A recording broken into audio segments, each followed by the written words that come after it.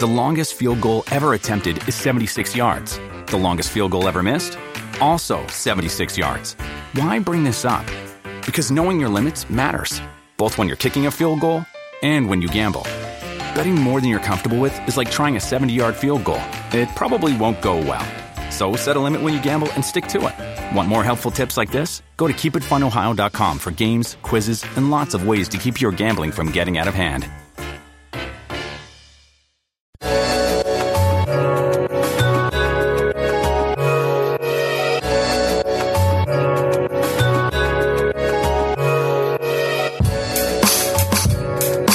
This is the place where sports opinions collide. Dead End Sports. I'm your host, Kenneth Bienge. Joining me as usual is Mr. Disrespect. What's up? What's up, y'all? FIFO. What it do? What it do? BZ430. What up, though? Wait. How they say it? FOTHIRTE. FOTHIRTE. Yeah. FOTHIRTE. I gotta get that right. FOTHIRTE. Did you go see Creed too? Yeah, I saw it yesterday. Oh yeah, I gotta go see it. Yeah, I haven't seen it. When we gonna do that? Sunday? I could probably watch it by this weekend, so we could do it next week sometime. Okay. Yeah, cool. I saw it already. I still gotta watch the first one, bro.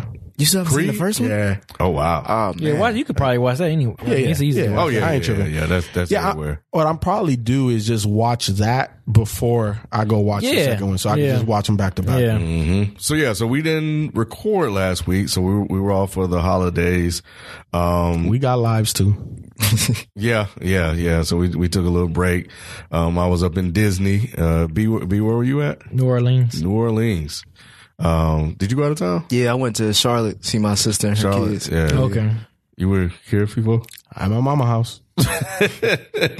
So we were traveling. But yeah, so we back. Man,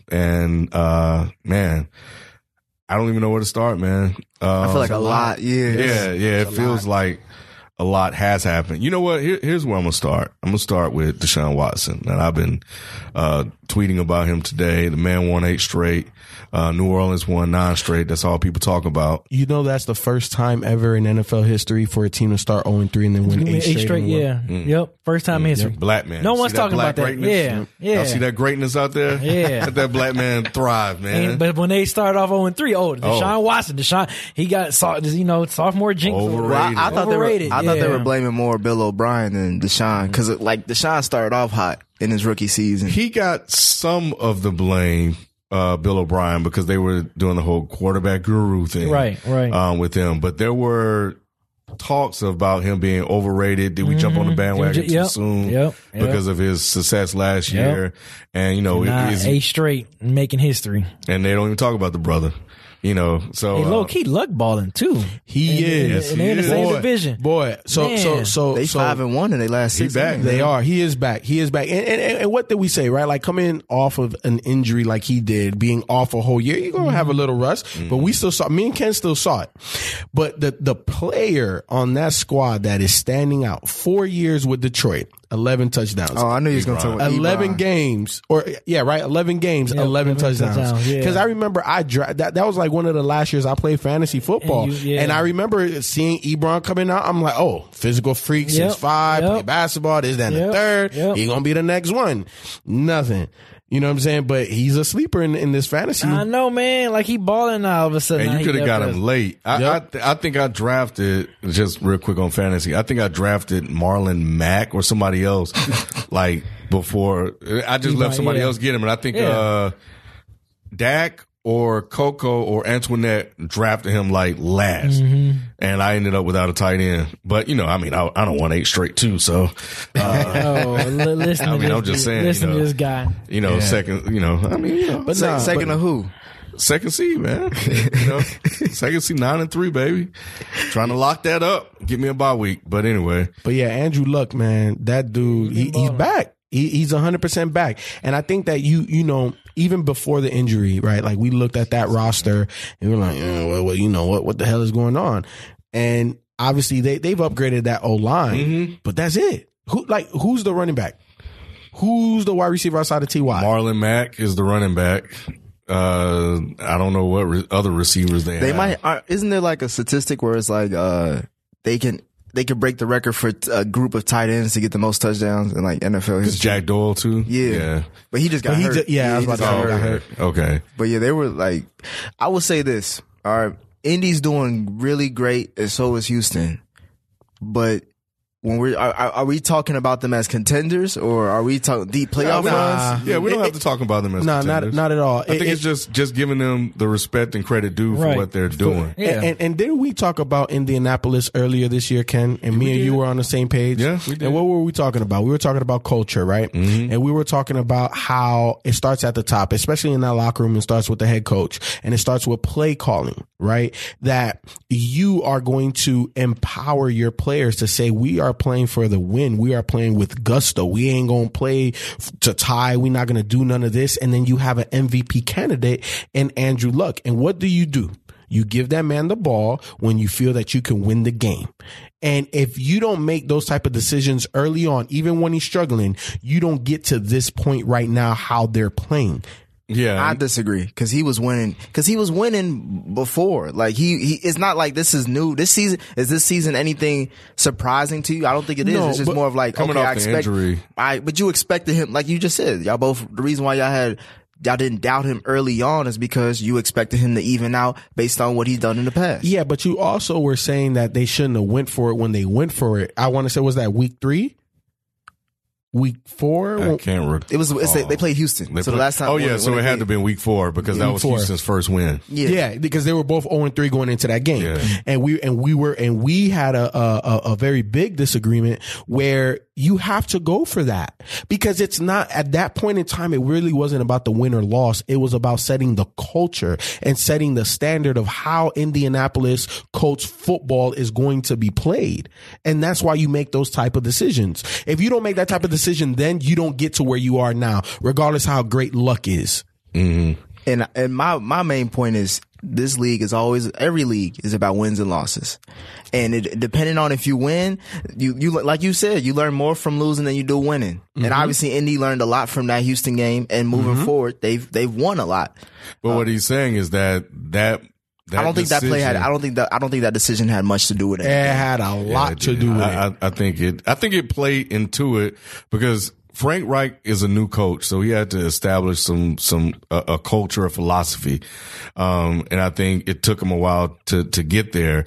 We're talking about a guy that made Carson Wentz look like the MVP he was last year, and Carson Wentz don't look like that guy anymore. But who looks like that guy now this year?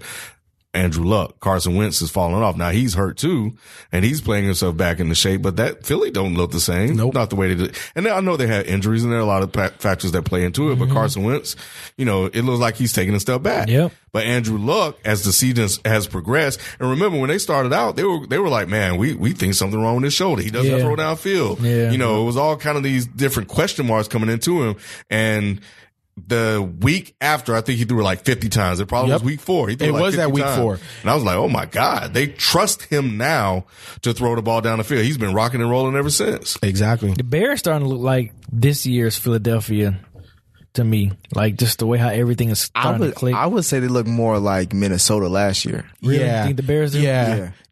Led by the defense. Yeah, because their quarterback ain't nowhere near on Carson Wentz. Yeah. But Carson Trubisky, but we criticized Trubisky. We did. Trubisky He has a lot about just like experience. Keenum last year has some really good games. Keenum is just, I think he's one of those guys that's borderline a starter. Like he has a lot of the stuff that you want a starter to have, but he just doesn't have it. Like he just doesn't have it to stay in the starting lineup because I'm not saying he's easily replaced, but he's replaceable. Yeah. He's a replacement level quarterback. I know Khalil Mack is happy to be a Bear this season, boy. Oh, of course. After the kind of season Raiders having, I know he like. But when they went out and won with who was not Colt McCoy because that's in Washington. Who was quarterback? Chase Daniel. Yeah. When Chicago won, he ain't started in like 4 years. Daniel, then that tells you that it's coaching. Yep. And the Detroit Lions is weak as hell. Yep, they are. I mean, they are. Look, you know what? You know what? They out there doing Motown dances on us and everything, man. It was crazy. That was It was. Damn, they did that to y'all. I saw that on SportsCenter. Yeah, I saw it on they had the SportsCenter. number one fan and everything. Yep. They did the multi, and then one of the guys from one of the teammates ran from doing the dance and went in front of it like this. Yes, man. I saw it on SportsCenter. I was like, wow. So B, I got a question. Is Matt Stafford's time over? It's a wrap. So would you let him go this offseason? Yes, you got to let the project. It's been 10 years. It's been 10 years. I think, but that caliber of quarterback, you let him go. What caliber of quarterback? I'm just saying, as far as 0 playoff wins. That's not his fault. Has he made the playoffs? Hold on. Under Jim Caldwell, black coach. That's what I was going to say. And what do you always say? The man before him, he made a playoff once with him too. The guy that bumped Hallbrook and they almost got into a fight. Oh, Jim Schwartz, is it? Yeah, he made a playoff. He made a playoff with him, and then he made 2 with I understand where you're going, because that's the Marvin Lewis argument, right? But it's just something about that Detroit. You think it's cursed? You think it's that they cursed? It's just we've seen it. They've had so much talent. When you got a quarterback of Matt Stafford's ability, arm, and he's won in Detroit, and you had Calvin Johnson. And no Eric running Ebron. game. No running game. What's the issue? It's not the players. No, I understand that, but at the end of the day, at some point, you got to clean house, right? To do what though? That's what I'm asking. What is the next to create a new culture? We got a new coach, because we got a new coach. So that's a new coach right there. Go ahead. Is the GM? Put the GM hat on. I need to talk to the GM. Oh, the GM needs to go too. The GM needs to go. No, he's talking to me. He's saying for me to put the GM hat on. So with my GM hat, you want a clean house? I want a clean house, because at this point, I'm not saying that Matt Stafford is not talented. The man has talent. Obviously, the man signed $100-some million contract in the NFL playing quarterback. He is definitely above the midline when it comes to quarterbacks. However, he should be a top 10 quarterback. He should be. Yeah. Based off of his talent, he should be a top, but he's closer to 15, 16, 17, right? Based off of 15. record. Right? Based off of performance, based off of not if you make a mistake, but when you make the mistake, right? Like he has all of those type of things. Comeback cats, man. Go ahead. But for me, at this point in Matt Stafford's career, we kind of know what he is in Detroit. Yes. In Detroit. Now, if I'm the Broncos, I'm definitely going after him. There's teams where Jacksonville. There's teams that he can go to and be more of a leader, more of a spark plug as to why they'll be successful versus Detroit. He had his run. He had his time. And guess what? He can't get over the hump at all. But that's if you're Matthew Stafford, your agent, and you would probably want to have that conversation with him about getting out of there. But if you're the Detroit Lions, who was the last good quarterback you guys had? Was it John Kitna? That's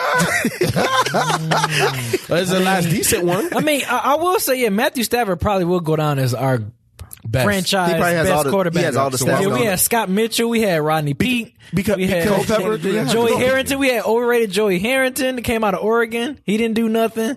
Yeah, we had Kitna. That's when we went 0-16.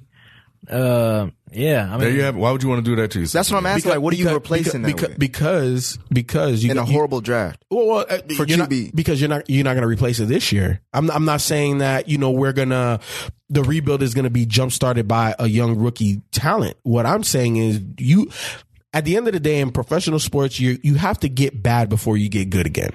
And to me, Matthew Stafford isn't going to do anything but keep us in that purgatory state. Maybe you I'm not saying, listen to what I'm saying. I'm not saying it's Matt Stafford. But you're saying clean house though. But I'm saying clean house because he had his time to prove that he can get over that hump. And I'm not saying that he's the only culprit. I'm not saying that at all. I just said that the man should be, I agreed with you, a top 10 quarterback. He should have more playoff wins. He should be a more winning quarterback. Dude, and just to look at this, I knew I'll find it, but this was reported last year, October 2017.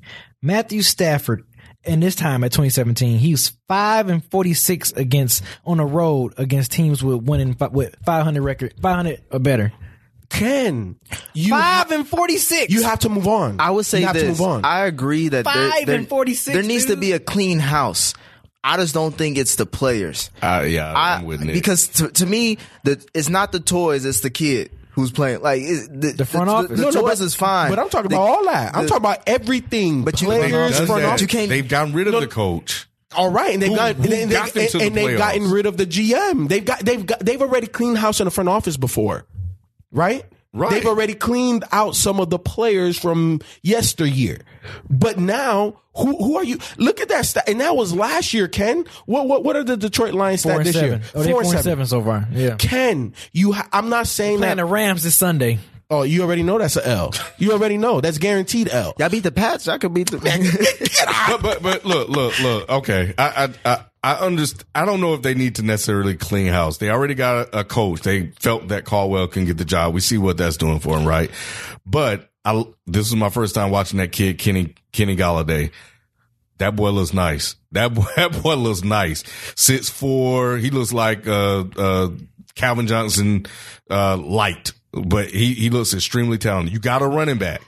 You already know Finally what the got a quarterback running can do. back. Right, Kerryon Johnson. But the coach has to have confidence Should not in him. have fired Caldwell. We should let him to give him the ball and continue to run the ball. Y'all shouldn't have hired Patricia. Like, y'all need some. We shouldn't have fired Caldwell. It needs a new energy because y'all got an old school mentality. But under Jim Caldwell, we had saw a winning record. Went to the playoffs twice in the 4-year span he was coaching with us. And also, I think the biggest thing is that you saw Matt Stafford control his turnovers. Yes. Because he is a gunslinger. When you got an arm like that, bro, you gonna try to fit some things.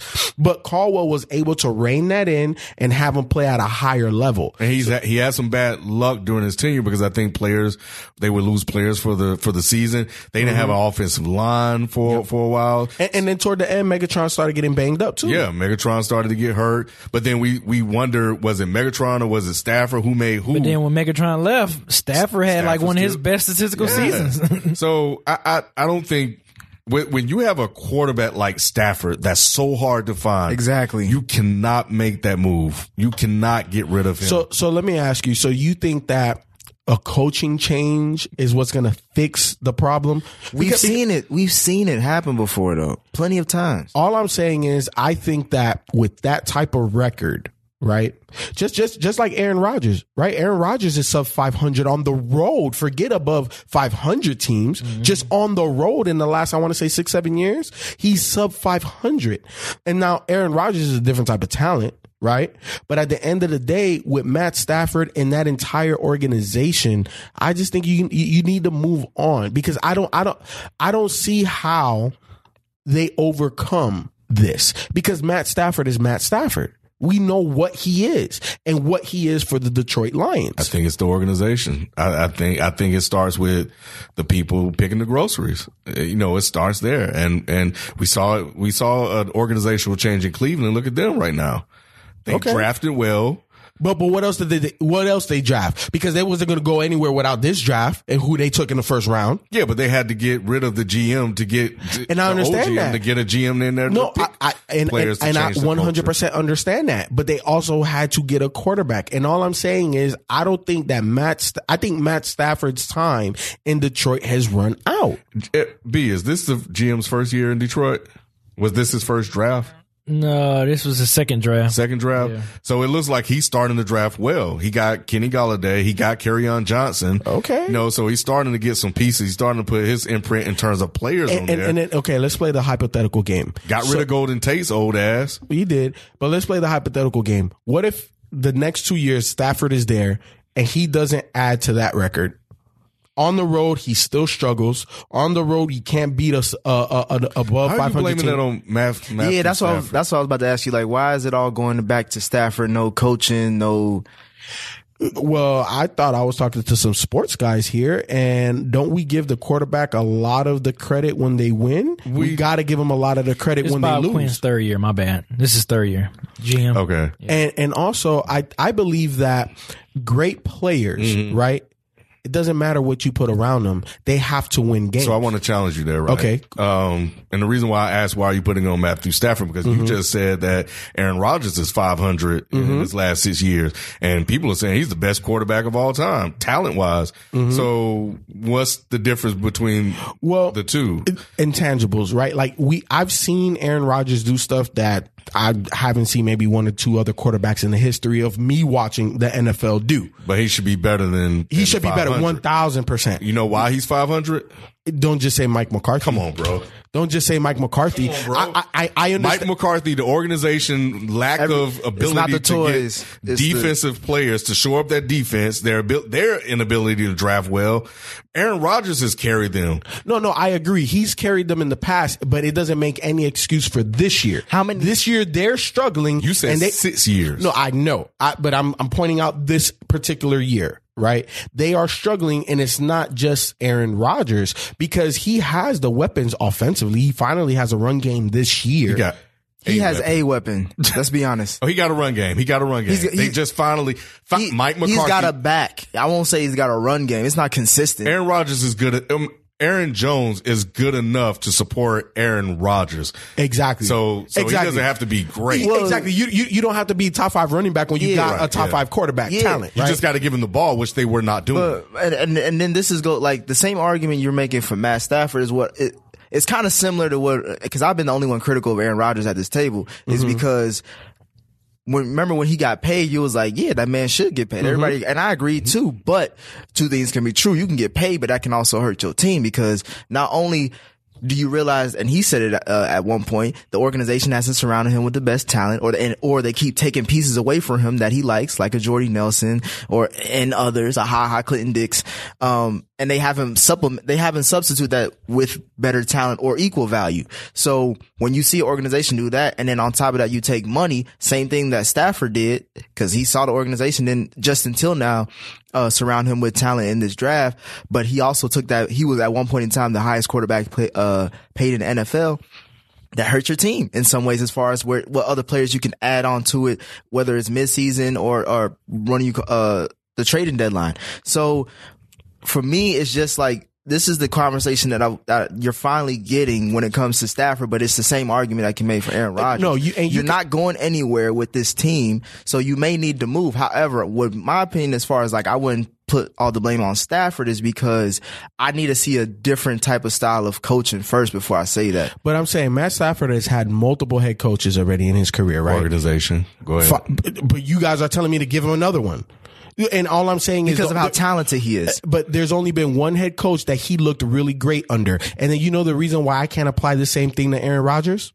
He got hardware, bruh. He got a jewel on one of them fingers. All off the back of Aaron Rodgers. I understand that, but regardless, it was not on the back of Aaron Rodgers. He had a talented squad. I keep telling y'all that squad he had in 2010 was he had Charles Woodson. Charles Woodson was on that team. Greg Jennings. He did have Greg Jennings. Driver. That was that squad. Yeah, a young Clay Matthews, Donald Driver. Yeah. Regardless though, the driving force behind that was Sam Shields, I think. But was he on that squad? Yeah, I think he was. He had to be like a rookie, but he was young. Yeah, he was young. But at the end of the day, the driving force behind that was, and they were still a wild card team. And they were a wild card team because they had to win like 7 out of 8 to get into the wild card. They were 9-7, I think, when they got. You know what I'm saying? They were 10-6. 10-6. 10-6. Okay. And they had a crazy run at the end of the season, and they were the hottest team going into the playoffs. And why? Because of Aaron Rodgers, right? And I'm saying that Aaron Rodgers has had his struggles. However, he's got a Super Bowl ring. He's cemented. It doesn't matter what he does from now on. He's just playing for legacy at this point.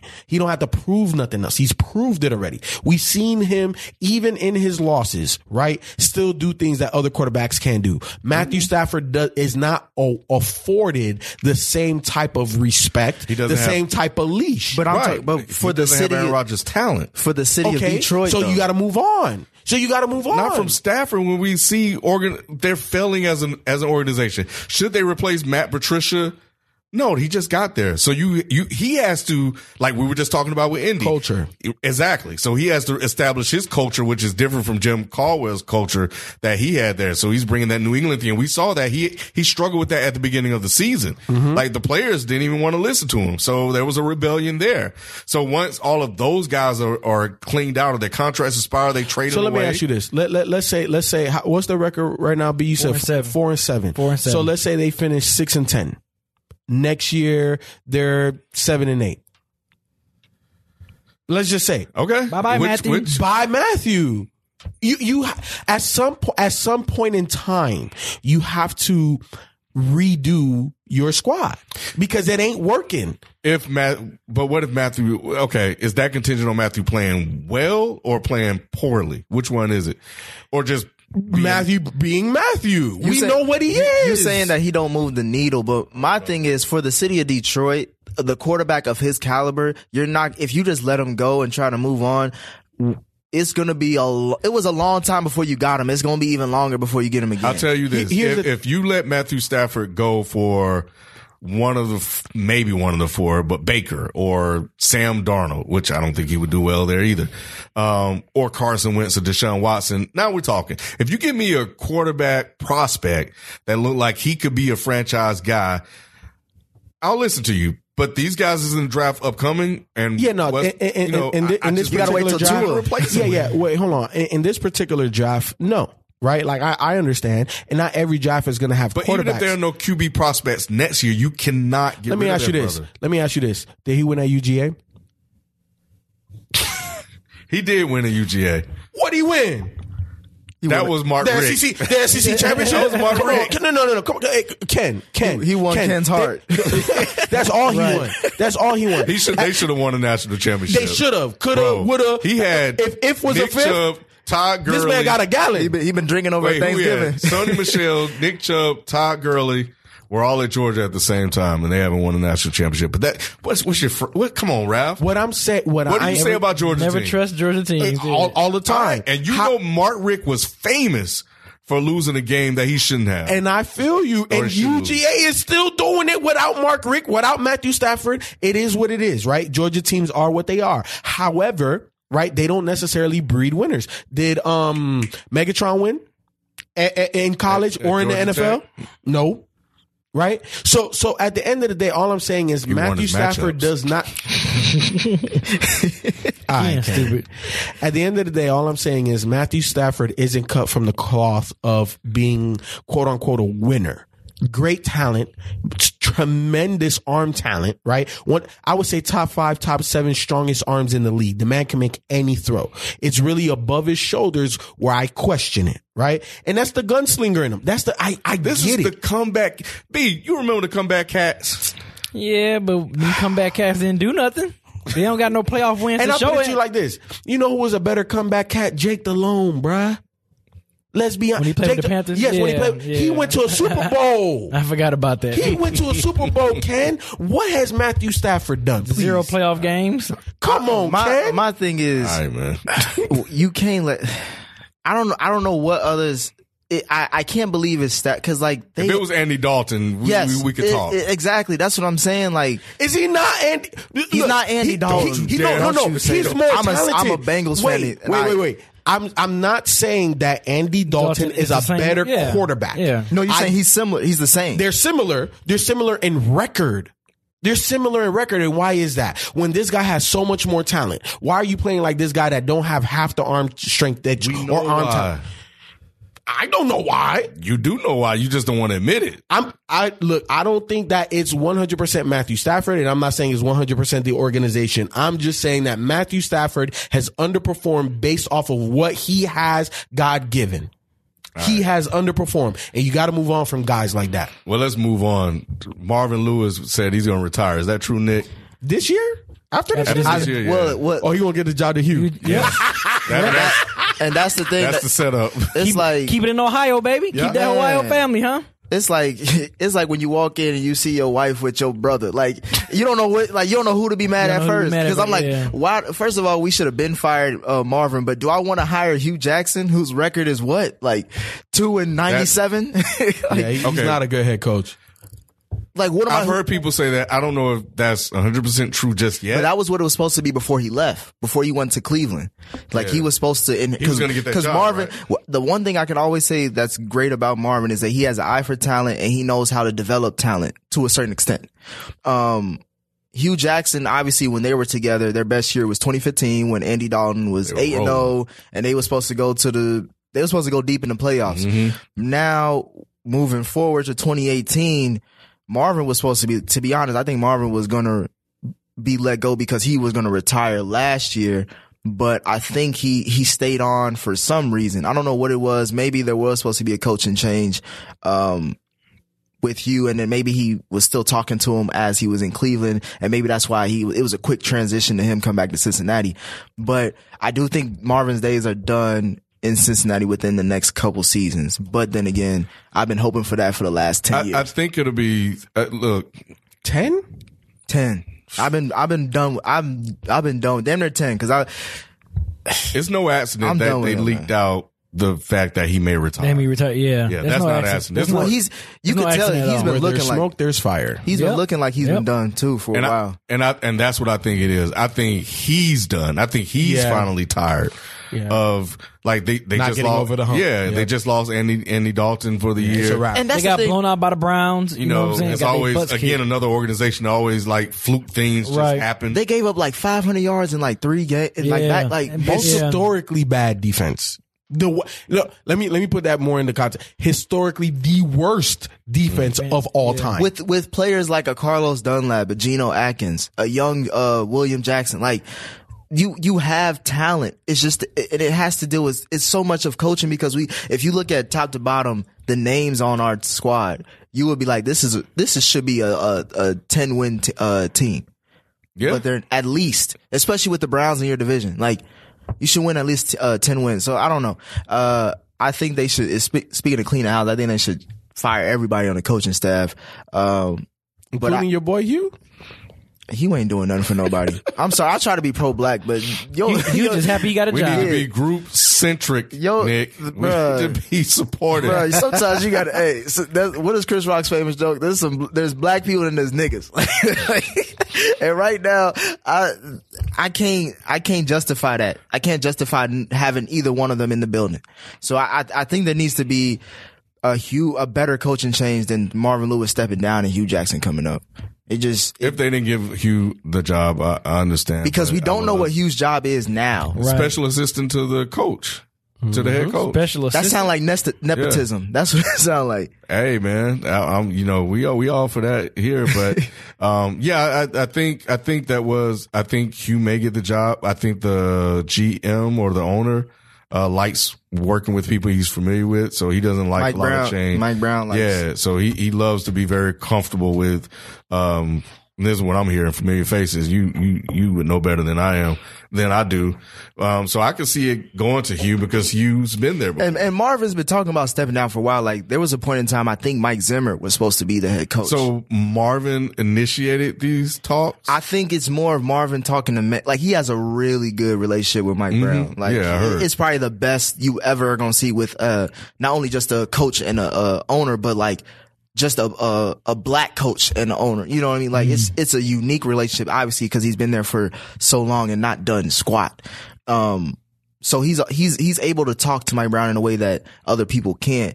And maybe he's always been envisioned like this is how I want to go out. Maybe he wants to go in the front office. I wouldn't mind if Marvin was in the front office because again, he knows how to pick talent. It's just as far as getting us over the hump, he's never been able to do that. Right. And it's been evident. It's been obvious for the last 10 years. Yeah, he's done a great job there outside of winning the playoff games, considering what Cincinnati was. Yes, it used to be purgatory. Yeah, absolutely. So I commend him for that. Fluke things happen, and some he was directly responsible for, others he wasn't.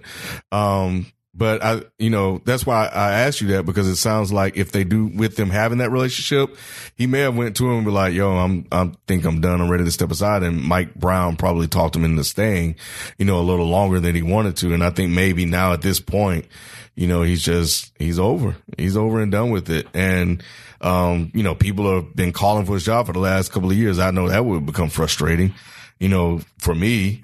And, but he's rebuilt this team talent wise. Like you got Tyler Boyd who stepped up. He's good. You got Joe Mixon. You got Joe Mixon. He knows how to get players on the Black Friday sales. So that speaks to, like you saying, his ability to find talent and develop talent. Exactly. Like Geno Atkins was like, I think a 6th round pick or a 4th round. Carlos Dunlap was like a 2nd round. Like he's found Giovanni Bernard 2nd round.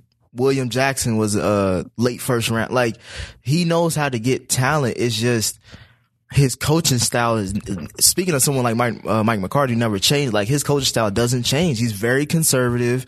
Doesn't really doesn't really know how to put the foot on someone's neck when it comes to like closing out a game, to a horrible clock management. Like it's so much things that he does horribly that him bringing in the talent and draft, it cancels it out. Cause it's like, if you don't produce, then what's the point of having all this talent? Yeah. You know, it's funny because you can see the game passing him by. Like a lot of coaches. Yeah. And so Mike McCarthy needs to go. Yeah. Now, yeah. I didn't say he didn't. You were trying to say don't blame Mike McCarthy. No. I said not 100%. Just like I'm not blaming Matthew Stafford 100%. I'm not blaming Aaron Rodgers 100%. I just can't believe the Packers have a losing record. Yeah. I told y'all that at the beginning, before the season even really kicked off, like, they're not going to win that many games. Like, I wouldn't be surprised they missed the playoffs. You even said, like, you wouldn't even be surprised they missed the playoffs. Here's the thing, right? They will. They 4-6-1. If they can't run the table, if they can't run the table, they probably won't make the playoffs. Let's be honest. Over under, you think they're going to do it? Hell no. The best they can go is 9-6-1. Yep. Because they already got a tie. So, but here's the thing, though. Let's say out of everybody, out of any quarterback in the NFL that can do that, he's one of maybe 2 or 3 guys that can. I'm gonna give him a shot. I like the way he said it. So we just gotta go back home, get some rest, beat Arizona, and then come back and beat Atlanta, and go to Chicago, a place we've won a number of times, beat them, go to New York around Christmas, beat them, and come home against Detroit, beat them. Get a little help. He sound like somebody on a New Year's resolution talking about, I'm gonna go to the gym today. You know, it's funny because he sounded focused, but he sounded like deflated too at the same time. Yeah, like he sounded like he has to talk himself up. Yeah, like he was locked in. We got to go there, beat them. Oh no, we got to go there and beat them. Shit. You see how he talked about Chicago? He's like, we've been there multiple times and won that. I'm like, 5 more games left in the season, so it's down to the nitty gritty. We're pretty much in the last month. I think he can do it. Yeah, because he got Let's see. Okay, so he got Cardinals at home this upcoming That's Sunday. A win. They got the Falcons at home. Can't trust Georgia teams. Look, that defense is decimated, and that offense has been right there. But I'm talking about the points they can throw, though. They can throw points on the board. We're going to come to the Falcons next. But let's be honest. Overall, and didn't you tweet this or text this where Steve Sarkisian should be out? You gotta be out of there. We'll talk about them next. We will. So after the Falcons, they got Bears at the Bears on the 16th of December. They'll get them. That's gonna be cold. That's a tough game. It's a cold game. That's a tough game. His knee's still messed up. Then you got because they got 2 straight road games. They got the Bears and then they got the Jets. They can get the Jets. Then they finish off at home against the Lions. Oh yeah. He at least going for that Lions game is going to be huge. At least going 4-1. So the Chicago game is the game. I think he can win all 5 of these. All 5? Yep, absolutely. All 5 are winnable games. They play the last 2 games on the road, or it's just like in between. Is he going to go out of the 5 games, 3 of them are at home, 2 of them on the road? Yes. The road games are Bears and Jets. And they haven't won a road game yet. So the toughest road game is the Bears. Mm-hmm. That's the one you got to get. Mm-hmm. And then, like you said, you need some help. Yep. Those are winnable games. And it's any given Sunday. They're going to want some get back. And they're trying to get a wild card spot with that record, right? Yeah. So they're playing 9-6-1. That's the best they can get. They're playing against the Panthers. They're playing against, who else will be a wild card? I can look it up. The Vikings. Because the Bears just average. So the Panthers, the Vikings, and the Seahawks. And Devontae Adams missed the. He was overthrown. He was overthrown. He still should have called. It hit his hand. It hit his hand, but it was Devontae Adams catch that ball. He was wide open. Like that was. I understand, but he got to catch that. Yeah, the top of the top guys make that type of catch. Oh come on, man! Nick, you love Aaron Rodgers that much that you're not gonna give him that. No. I can say he overthrew. Yeah, no. He put a little bit much on it, but. The responsibility of a wide receiver, if it touch your hand, you got to catch it, especially if you upper echelon. It wasn't that far overthrown. So you blame Wes Welker for dropping that pass in that Super Bowl from Brady. The one that would have sealed the deal and won them that Super Bowl. The one that went over his head? The one that it's Wes Welker. What do you expect? No, but I'm just saying, like, if that was Randy Moss, then yeah. It's all about what is more logical. Could it be a better pass or a better catch? No, of course. Again, I'm not saying that one player I think a catch. It's the pass. Because how open he was, it wasn't like he had to But go. he's saying elite receivers can make those catches. Exactly. Because you have to have a radius. Is he top 5? Who top 5? I don't know, Devontae but he's Adams. good enough to He's catch top that 10. ball. Then He's top not, if 10. he, elite receivers is top 5. No, but it's elite like is he top said, 10. It's like FIFO said, it's in his catch radius. Your elite status is top 10. And he's it's not number for me. 10. He's like 6'7". No, I'm saying like my elite status is top 5. I can't name 5 players better than you. That's elite. But he is elite. Is he not elite? He's not a top 5 receiver. So then why are you having the expectation of elite Devontae receiver? Adams can make that catch. And Devontae Adams, as the number 1 receiver who's balled out all year long. Has he gotten paid? Should have gotten that catch. Has he gotten paid? Yes or no? I'm not sure. I'm not sure either. That's what I'm asking. It's a real question. B. I don't think has so. Devontae Because Adams gotten paid? he just popped off 2 seasons ago. If No, not he a ain't got season. paid yet. He Yeah. ain't yet, But got also, paid yet. Nick, like FIFA was saying, that was within his catch radius. Like, it was right there, man. It's not right there because he had to reach out and it tipped his fingers when he reached. But that's Look why at you the get pass. paid. But that's why you get paid. No, I get that. But I'm saying, look at that pass and how open he was and how he still had to stretch. I put it to you like this. It's more Aaron Rodgers' fault, but Devontae can't be absolved either. No, I'm not saying He's got to make the he's catch. not, he's not 100% absolved, but I'm Exactly. saying if it was a all he needed to do was take about 6 inches off of it. Sometimes Just you got to a help little your bit quarter- off. Yeah, sometimes you got to help your quarterback out, man. You do.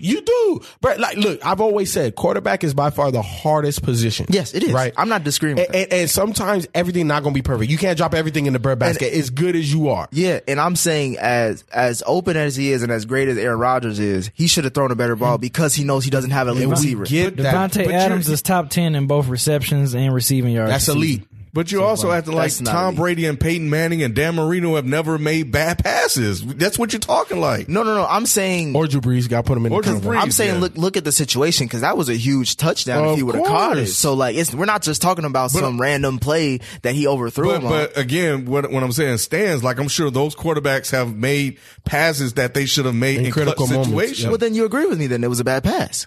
No, I'm saying that Devontae Adams should have caught the ball regardless of whether it was a bad pass. He's or not not a elite receiver, so I don't expect elite play out of him. I do. I do. What do you mean? You got to make Because that. he's not even in your top 5. He's not in your top 5. B, I know he ain't in your top 5. I So, know like, what he's are we good talk- enough to make that catch. That's what I'm talking Exactly. about. Exactly. I don't care about the top 5 status. I understand your elite is top 5. But what I'm saying, based on his talent, based on the things that he's done throughout his career, he's good enough to make that catch. And he should have made that catch. He should have made that catch. Is he? He's on the same level, if not above Juju. That's not. What do you mean? That's not. Is Juju top 10? Man, And what? Yes. Talking about as far as Juju what? As a receiver? baller, bro. He's a top 10 receiver? To me, he is. He's number 6 in reception yards. This Who? season. Juju? Juju. He's top 10. Did you not see him run away from them guys? It's Smith-Schuster. Smith-Schuster inside the 30. Stiff arm, and he's going to go 97 yards for the touchdown. I'm just asking because he just got in the league and y'all putting him in top 10? But his season- Yeah. wasn't Randy Moss in the top? He's when he number got in 3. He's number 7. He's number 7 in receptions this season, Juju. So he's Yeah, number man. 7 in receptions and number 6 in receiving yards. Yep. So that's pretty elite. Hey, if Antonio pretty Brown good. was the Top 10. Hey, Antonio Brown holding off that baton. He got more receptions and yards than Antonio Brown this season. That's because Antonio got double teamed, but I digress. No. But that doesn't move AB out of the top 5. No. I'm just saying. Just because Juju gets open of course, AD. he's eating because he's getting more one-on-ones. Yeah. We get that. But however, Juju makes spectacular plays. No, he does. Devontae makes spectacular plays, and He that does. should have been another one on the resume. And again, I put more blame on Aaron Rodgers, right, than Devontae in that situation. However, Devontae gotta make that catch. If we put DeAndre Hopkins up there, you know what I'm saying? Oh, he makes that. He makes that He catch. makes that catch, yeah. AJ Green makes that catch. makes the Julio makes that catch. Yes. You know what I'm saying? Odell obviously makes that catch. Yes. You tripping. No, he should have caught this. Let me see. Oh, no, he should have caught that, bro. That's Yeah. right. You gotta catch that. Hold on. You got to You gotta catch catch that. that. You gotta Look at catch this. that. That's catchable You got to catch all this. day. You got to catch that. Like right there. You got to catch not that. no, Come Billy, on. you gotta catch Come on. that. You got to catch that. And you don't even got to be elite to catch that. And Devontae Adams is 4th in receiving touchdown. Come on, man. That's right there. You got to catch that. That's right You there. got to catch that. You know what, Mr. Disrespect? If he had to like lay all the I way need a out, different view. I need I need a different view. That view, that's not the view I saw. That's not the view I saw. I saw the one. It's actually not that bad of a throw. It's not. He could have ran underneath that. He could have. It's just over the shoulder. Yep. The timing was off. Nah, that was a great route. He still got him though. It's you got to you get paid millions to make that catch. He ain't getting paid millions. Not yet. He will. And that's why. Nah. They're gonna pay him. They're gonna pay him. They're gonna pay him. I'm just saying that's why. But you know what? Look, it takes sometimes moments like these from a wide receiver's perspective to not make that type of blunder again. Oh my God, I didn't see this. Did you all see this? Yes. The Allen Iverson. I retweeted it. I saw that. I saw that. Yes, I saw that. I'm so glad they brought touchdown celebrations back. I retweeted that. Yep. I should have mentioned y'all when I. But speaking of going back to Green Bay running the table, against the Vikings, against the Panthers, against the Seahawks, like they have to win out from, and when he's talking about we need help, he's talking about those teams have to keep losing. Like we have to win out, but those teams, like it's not just him winning out. No, it's gonna take a miracle, but they got to handle their business first. And the Seahawks are a better team, the Panthers are a better team, and the Vikings are playing. The Seahawks a better team? I think so. Better team than who? Than the Packers. They got a team, yes. Team-wise, yes. Pete Carroll is a better coach than Mike McCarthy, so I'll give you that. That's where they got Tyler Lockett to me is just as good as Devontae Adams. Don't you dare! I'm just say. I'm just saying if we just saw what out tonight. Y'all just pointed out to me a easy catch that Devontae Adams should. Tyler Lockett is better than Devontae Adams. You are tripping. Or he's just as good. If he's greater than or equal to. Nowhere near. Are you serious? Yeah, I'm absolutely serious. Come on. Tyler Lockett is nowhere near Devontae. I've seen Tyler Lockett make some catches. And I've seen him drop a lot of catches. We just seen your boy drop some too. He dropped one. He dropped the game winner. That's Aaron Rodgers' fault. Stupid. I'm bringing y'all to my side one at a time. Tyler Lockett. No, what I'm saying, but the defense of Seattle is coming up. I forgot their defensive coordinator's name, but he's doing a great job, especially with the aftermath of the Legion of Boom. Like they're doing their thing. I think they're the number one run team in the league. Which is surprising. Rushing team, yeah. Real quick, I know you asked me about playoffs. So right now, as of today, NFC, you got the Saints and the Rams, of course, with the bye. They're the 1 and 2 seed. 3 seed is Chicago. 4 seed is Dallas because they're both leading their divisions. Then you got wild card fightings right now between the Vikings. That's 6-4, 6-4-1. The Redskins 6-5. Seattle Seahawks 6-5. Carolina 6-5. Philadelphia 5-6, and Green Bay 4-6-1. So them. You could take out the Skins because they done. They done. Yeah, they could have won the division too, but too many. It's way too many injuries. Who wins that division? Is it Dallas? Dallas by default. Eagles. Yeah. Eagles. I think they're gonna win out. Eagles 5-6. I don't see it. Eagles 5-6 right now. I think they're gonna win out. So for the AFC, we have Kansas. So no Giants. No. They was close. They worse than the Lions. I was ready. If they would have won against Philly, I was ready to come up here and say, "Hey, you know what though? You can't spell elite without Eli." I was ready to make the case. Get the hell out of here. Get out of here. Saquon is better in the NFL than I thought. I knew he was going to be a major weapon. He was, to me, he's like AP. He was like, you knew AP was going to be a problem in the NFL. When I saw that dude in Penn State, I'm like, that dude is going to be a problem when he gets to the league. I knew he was, but he's exceeded my expectations. Exactly. He's on track to have over 2,000 scrimmage yards, over 18 touchdowns. I knew it. Hey, while we're talking about running backs, did y'all see what Christian McCaffrey did? Oh yeah, no. He was on my list. He's the fantasy football god right now. I must issue a correction. No, Gurley is. What are you talking about? Gurley is like fantasy. I'm talking about last week. Right now. I'm talking about right now. I'm like, wait a minute. I may have been wrong about Saquon Barkley. Which may. I still need to see more, but that guy's special. What do you need to see? He's special. That brother. He was the right choice. That's what it. I'm not saying all that. I'm just saying. I'm talking about when I said he was overrated and I didn't think he was going to do well. So that's because you don't like. Yeah, no. But me and B corrected Ken. Like we were like, nah, bro, you crazy. But I have to go ahead and admit that I may have been wrong. I need to publicly. He said may have been wrong. Yeah, I have to publicly issue that to the people listening. Yeah, he the real deal. Because it was something he did in that last game. I think it was one of those touchdown runs. I was like, ooh. Yeah, no, it was that last game. We may be talking about the same thing. It was one where he was kind of going to the right, then he cut left, and there was he made two guys hit themselves. Yeah, I was like, hey, man. the man has quickness and speed and power. He's an all down hands. Grown man power. Like, he can run routes, and he got the footwork. Like he doesn't get shoestring tackled. Nope. Like he be in the pile, and you got linebackers going for his legs, and they're not getting them. Man, when I saw that dude at Penn State, I was like, because his legs are ready. They're trunks. Because I think the thing for me early on in the season was that he was just catching the ball a lot, so he was kind of like Marshall Faulk. But so I didn't really see him run between the tackles, and now he's starting to run between. He's a mix between Falk and for the AFC. Put Barry up there. I was going to say Sanders. I was like, he's a mix between Falk and Sanders. And AFC, you got Kansas City, New England at 1-2, 9-2, 8-3. New England, number 3 seed is leading the AFC South. Houston 8-3. Me and Ken was talking about that. Pittsburgh 7-3-1 is 4. Chargers, who I don't believe them. They 8-3 they're the 5th seed.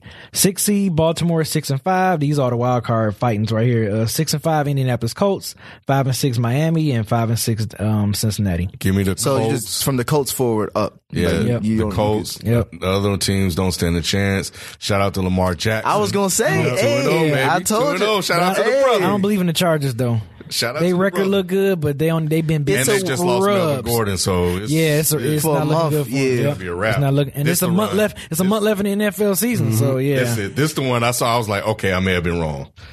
Ken is showing. Yeah, that's exactly. Yep, that's the one. That's the one I was talking about. I don't know why it stopped. There we go. Yep, that's the one I was talking about. When I saw this, these two guys, boom, they hit each other. I was like, hey, bro. And then side by side, and then just took off and ran right past. Yep. And that was it. Hey, on that play, did you see Odell Beckham make a business decision?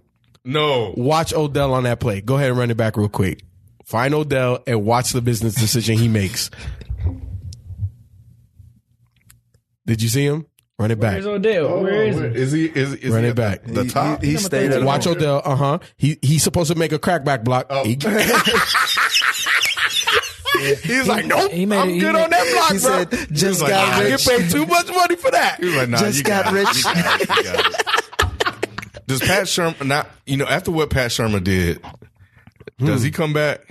It's his first. If you're not willing to fire Matt Patricia, like you got to bring him back. You got to bring him back. You got to bring because here's the thing: the Giants have promise. They have promise. They just don't have a quarterback. I'm just saying, man, like to not attack Philly's secondary, man. But what does that say? Too. But what does that say? What does that say? He don't believe in Eli. That's what that says. Sometimes you got to read between the lines, and that's what he's communicating. Yeah. But Eli's played better. They need to put the rookie in. Better. They need to put the rookie in and see what he do. Nah. I need my fantasy points. And you know what, man? There's a couple quarterbacks that I think that are going to be available via trade or free agency or whatever, what have you. I think the Giants need to go heavy after Derek Carr. Obviously, they're going to have a very high draft pick in this upcoming draft. I want to ask y'all something too. Go ahead. What's up? Finish. Go ahead. So what y'all think about Le'Veon Bell possibly playing for the Colts? Oh yeah, I've been said that. Said that. I know why Le'Veon didn't sign his franchise tag. What? Why? Dirty piss. Oh, because of the weed? Because of Miami? This season? Yeah, he was hot. He was hot, man. He was hot for the whole season. Hey, I think if he would have been drug tested, he would have been drug tested. I'm talking about like from that last time. I'm talking about probably like week 14, whenever the deadline was due. Yep. I thought you were talking about beginning, like the beginning. Yeah, probably not the beginning. Nah, it was all business. But I think as it went along, I think so. You know, I told you, like, I have a family member that's a diehard Pittsburgh fan. He went to Pittsburgh and got the ship right. Like when he went to Pittsburgh, they went on a 6-game winning streak. He was that frustrated. He went to Pittsburgh to watch the game. Yeah, he don't play. So I was talking to them. He was like, yeah. He said he knew he wasn't going to sign it when he saw Le'Veon partying somewhere. He was like, he's not going to sign that. So yeah, dirty piss, man. Because if he comes back and signs and gets drug tested, that's it. And what better place to go to than the Colts as far as the Dodge drug testing? Shout out to Jim Irsay. Shout out to Jim.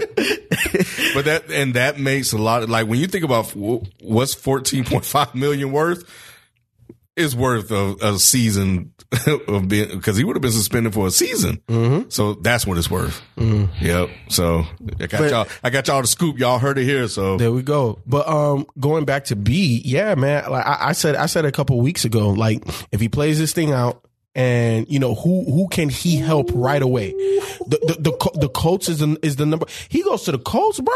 That's a problem because look, Andrew Luck. I think he's third in attempts so far this season, third or fourth in passing attempts. Take that load off that shoulder, and just hand that ball off. Hand that ball off, and be able to shorten up the games by time of possession being on your side. Man, that's a major problem. And now you have weapons with tight ends. You know, with Ebron and what is it, Doyle? Coyle? Yeah, Jack Doyle. He's third in passing attempts, 437. See, that, not saying that Andrew Luck can't do it. Hey, man, to me, he's top 5 in the league. You know, and second in MVP running. He can take on that load. But if you give him a weapon like Le'Veon, yeah, bro, that's major. And for as patient as a runner he is, he's going to help out Marshall Faulk that offensive line. Yeah, I think that I thought didn't we call that early? Didn't we possibly say we were talking about that. The teams that he can help out, the Jets, right? Like if he goes there next year. Nah, Sam Darnold's a bust. Come on, man. It's too early. It's too early to say that. I don't care for him, but it's too early to say that. You said something when you were comparing Le'Veon to Marshall Faulk, and it just made me think of a question. So who do you think was the best Colts running back? Because I know for me it was Edgerrin. I loved Edgerrin James. I thought Edgerrin, because I know Marshall Faulk was nice, but when Edgerrin came into the league, he changed that. You remember Robert Edwards? Patriots. He was nice too. Who ran the ball after Edgerrin James? You talking about the Adai? It was Joseph Adai. Yeah, Joseph Adai. Joseph Adai was after Edgerrin James? Nah, he wasn't right after Edgerrin. Nah, it wasn't. Hold on. That's the only one I remember for the Manning years. But yeah, Edgerrin James, man. Man.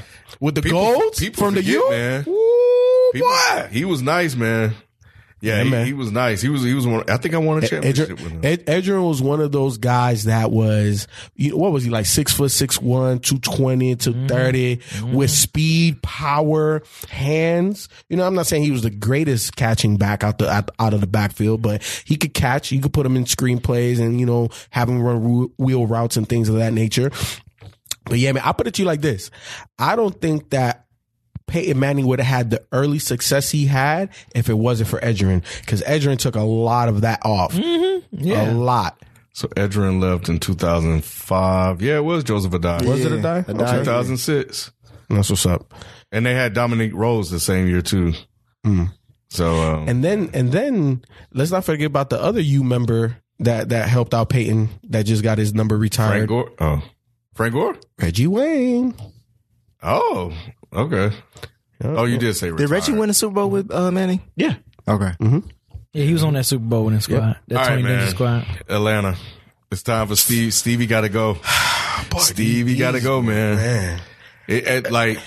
When I actually watched that game and saw how basic their offense looked, and in comparison to New Orleans, I was like, oh, nah. It's not creative anymore. Kyle Shanahan was very creative. Yes. And now that you had Shanahan and you saw Matt Ryan have his MVP season to Steve Sarkisian, and remember what I always say, you got to give any type of coach at least a year. And he had his time. And he had his time. Yeah. It's a wrap. Yeah, it's a wrap. Like you got weapons. I mean, you don't have Devontae Freeman, but you don't utilize Coleman.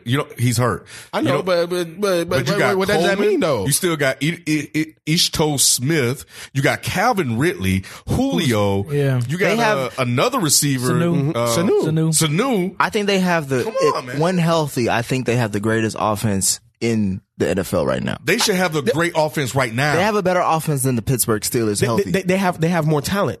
And remember at the beginning of the season, I said, look, the Falcons were my Super Bowl pick because who else had more offensive talent than them? Nobody's close. Yeah, like and for Steve to underperform the way he is, it's a wrap. When you got the Saints putting up damn near 40 a game, you got the Chiefs out here putting up 35, 32 a game. You got the Rams out here right behind them. Yep. No, it's unacceptable. It's unacceptable. 1,000%. Somebody got to go, and I'm not gonna say it's what's the head coach name? Dan Quinn. Dan Quinn. It ain't him yet, but he on the hot seat. But they got to get rid of Steve Sarkisian, and I don't know who they bring in, but they got to get more creative than what it is. I right now. like Quinn. I think he's changed the culture there. He has, because Mike Smith was soft. Yeah, you know, there's the Oklahoma head coach Lincoln Riley. I like him a lot. He ain't NFL ready. I'm just not head coach wise, but maybe offensive coordinator. You can't see it? Nah, I think he should stay with that Atlanta talent and him as the offensive coordinator. We'll find out when he play Texas this weekend. Yeah, we'll see. Yeah, we'll see. But that boy know how to throw some points on the board. He does, but yeah, I don't know. I hear people talk about him, but it's just when I hear the name, I don't get excited. Like if you told me Urban Meyer, you told me Nick Saban, I'm like, okay. But that's as a head coach. Nick Saban. And they're like legendary. Offense. Yeah, they're no. If Urban Meyer said, "Yo, I want to come to the Falcons, be the OC," I'd be like, "We about to win the Super Bowl." Oh, not offense. I'm just talking about as a coach, as a head coach. I feel you. If even the guy in Stanford, the black coach there. Dabo Sweeney, I think, could coach in the NFL, but nah, Lincoln Riley maybe as an OC, but because they were talking about like him possibly going to the Browns, maybe. Nah, we'll see what the Browns do, but the way they playing. They might keep old boy. Yeah, Greg Williams. If they could play like this to the end of the season, regardless if they win or lose, but they play with this type of fervor, and they're in even because even in the early games, we didn't think that they were going to win. They lost by a little bit, but we didn't feel that they really had the oomph to get them over the hump. Them boys playing downhill now. Baker Mayfield effect. 7 touchdowns, no picks in the last 2 or 3 games. Kitchens, the OC nobody knew. And he got them boys rolling. So sometimes you just stumble into it. Yeah, they are cooking. They cooking. But yeah, man, and you gotta Baker, you gotta get Baker because Baker it's clear Baker is changing. It started with Jarvis Landry, and now you can feel like Baker's changing like the mentality of the players, like going after Hugh Jackson, which I don't think was that cool. was a low blow, but and unnecessary. That's not professional, right? And I think that granted he didn't do anything professional going on that tour either. Of course, yes he did. Yes, he did the right thing. Doing all that on every network. Y'all not about to sully my name. Nah, that was a bit over the top. It got him a job. What did the guy off the wire say? He would have got it without that, Ken. Let's be honest. He went back to his homie. What's the guy off the wire say? Was it Marlo? He was like, "My name is my name." Yeah. Your record is your record, man. No, ain't nobody sully nothing. You got the losses. But that was extremely petty, and that's not something that you want your franchise quarterback to be involved in, like that back and forth war of words and the ex-coach. Just move on. Be like, hey, he was here. I wish him all the great. He was just upset he didn't start from day one. That's what he wanted.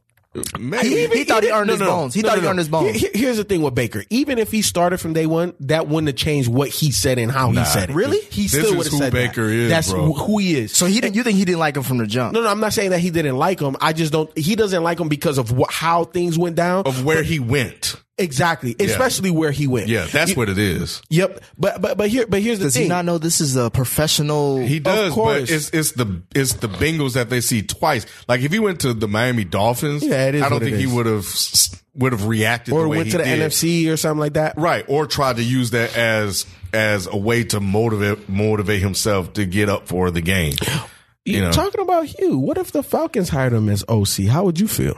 I would like that. Okay. He did some things. Let that man. So you say he just needs to be out of the NFL? He needs to why is he getting these like upper echelon pristine? Why not? Does the man don't get that? Why did Pat Shermer get another opportunity in the Because NFL? Pat Shermer took the Vikings to the NFC Championship. What is Pat Shurmur's coaching record? I'm just saying that's what Pat Shurmur has done recently. As a head coach. What has Hugh Jackson done as a head coach or as a coordinator? He really was winning done. in Oakland before they jetted him out. He was winning in Oakland. Yes, he was. He wasn't. He won early and then he lost. They did that brother wrong. I'm telling you, you have to. Pat Shurmur. Let me look up Pat Shurmur. We all know I'm talking about recently. What has Hugh Jackson done recently comparable to Pat Shurmur? He was in Cleveland. Nobody. Bill Belichick wouldn't have won in Cleveland. Okay, but team. what? But I'm asking about. We're not bringing other names in. We're just talking about those two.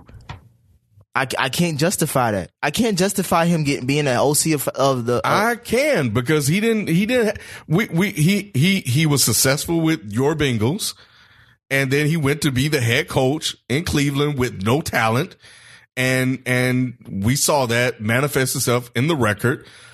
When they got talent, they started to slowly turn things around. He started beefing with Todd Haley, and they got rid of him. So he didn't get a chance to really, really win. So yeah, he deserves another chance. If they're going to recycle all these other, white coaches, then yeah, the brother deserves a chance, man. I'm not going to sit here and let you do that. I'm not saying he shouldn't get a chance to coach. I'm saying, that's what you just said. No, I'm saying for those top, I don't want to see him being a head coach of any team within the next year or two, because he has to prove that he's even. What does he got to prove? Because he sucks. He sucks. 4-12, 5-11, 9-23 as a coach in Cleveland. Pat Shurmur. Okay. 3-8 right now as a head coach. But last year he was the offensive coordinator of one of the best teams in the league.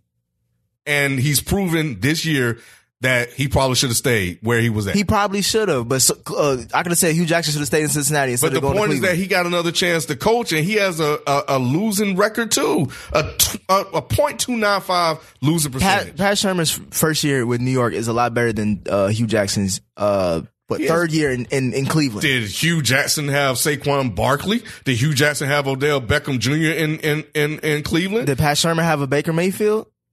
He has Eli. He has Eli. I would take Baker over Eli. You would too.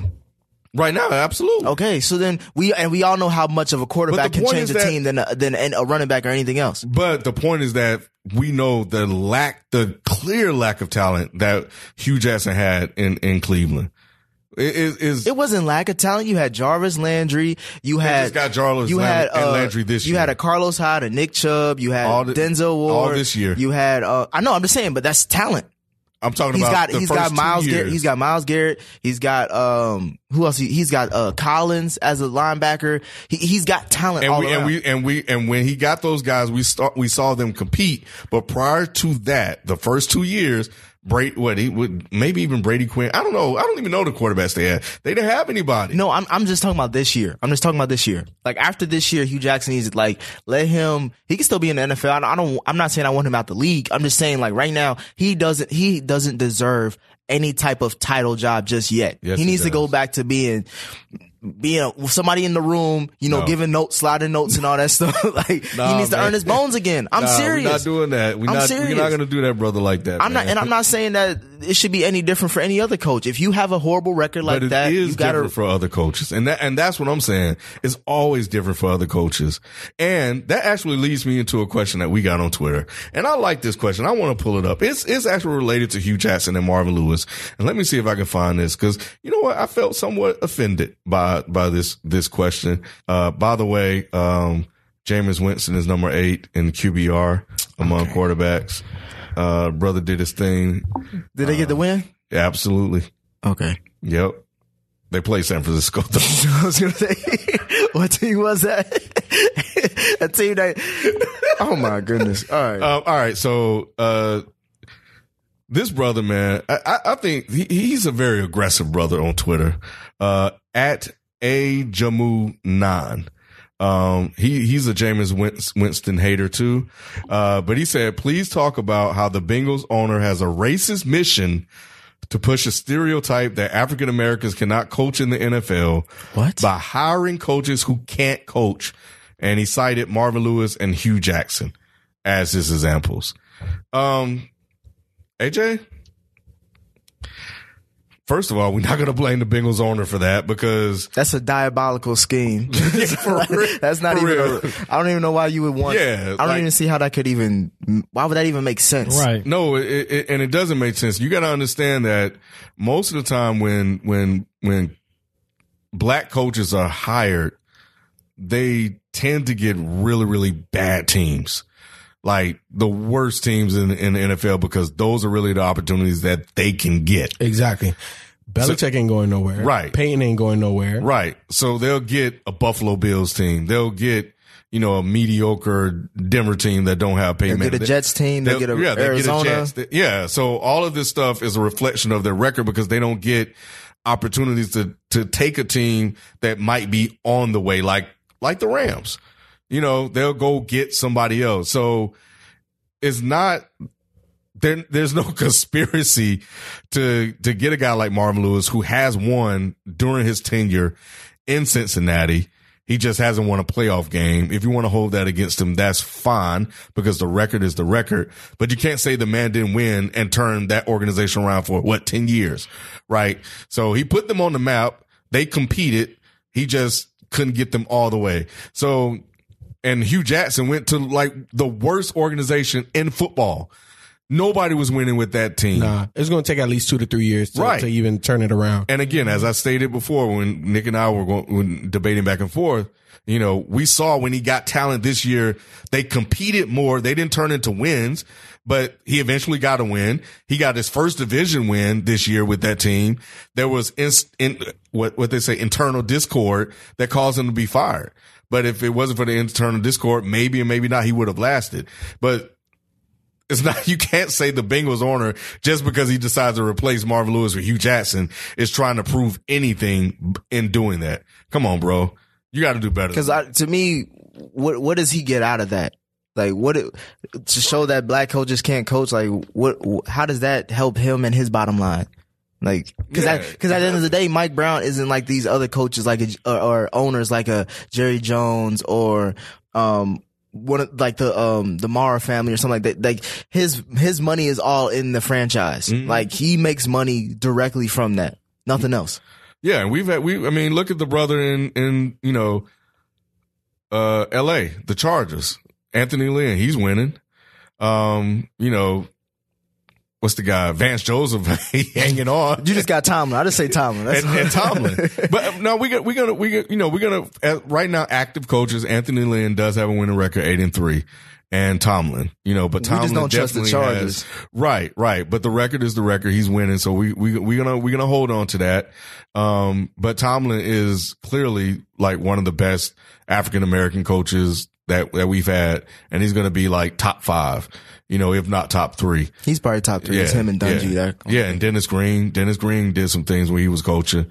So yeah, man. So I did. I made sure, and I'm glad we went back and forth because it reminded me to bring this up because we were just going back and forth. About, it's just the Bengals are just a horrible organization. That's what it is. If you want to blame anything, they are. That's kind of strong, and I know you in your feelings because that's it's not. It's facts. What evidence do you have to show me that the Bengals are a somewhat decent organization? Well, here's the thing, though. It's where they came from, right? Like you remember those Achilles Smith years, and that's what I'm saying. They're still horrible. They're not horrible. They're underwhelming. I'll give you that.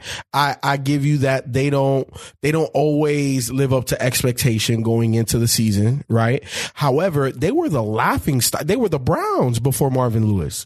Marvin Lewis gave them credibility. Mm-hmm. And I'm not saying that the man still deserves his job because he's definitely overstayed his welcome. I think when we started this podcast, that was my stance. It hasn't changed. You know what I'm saying? However, you have to give Marvin Lewis props to getting that organization to where it's at. Yeah. And now it's time to move on.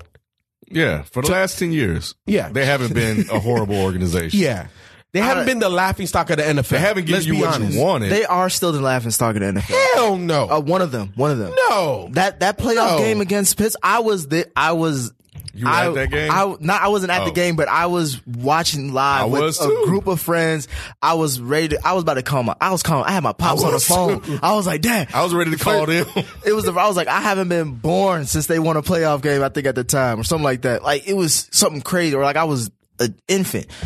Then it's just, that's why I say they're horrible. I have too much emotion. You're right. I have too much emotion tied to this team, but I just think that was one of the most disappointing moments of my sports watching career, seeing them throw that game away like that, because when they had it in the bag. Yeah. I felt bad for Marvin Lewis, and because I knew he was going to get a lot of the blame for that. And as a head coach, I understand at home, but dang, man, and you went in with a backup QB. And you have, and he won you the game. Yeah, and you got a guy go rogue like that. That sucked. The black on black head coaching crime. Yeah, that's crazy. I got a theory about the Saints. Nick, you picked them as your Super Bowl team. Y'all laughed at me. Y'all was laughing off the table. I laughed. I laughed hard. Yeah, I did. Like before the season started? Yeah, remember we all picked our Super Bowl picks? Yeah.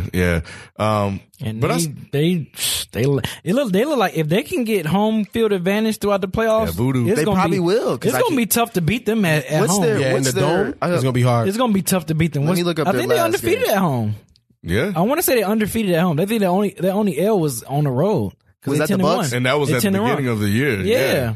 Yeah, they looked terrible game one, but they went on and they don't beat quality teams. Like we look the at best. They beat the best teams. Yeah. So, but I thought about something, and I was talking to my father-in-law, and then it kind of hit me. They are playing like the San Antonio Spurs did the year after they lost to the Heat. Remember how they played possessed? Yes. Yeah. When they got in the playoffs and they got them again. Yep. And the first game was at home, so they got one loss. That one loss was at home. Okay. Yeah, they won 9 straight. Their remaining record, obviously, they have a Thursday night game at Dallas. They actually have 3 road games. They're at Tampa Bay, and then they're at Carolina for a Monday night game. Mm-hmm. Then they finish off they got the Steelers and Panthers at home. Yeah. So it's not an easy road actually for them to get to finish out the season. However, if they can get home field advantage, man, it's a wrap. It's a wrap. If you have to go to the Super Bowl to get through the Saints at the Dome. And then what if the Saints come? They're the representative of NFC, and they win a Super Bowl in Atlanta. In Atlanta, talking about disrespect, right? Boy, talk about the disrespect.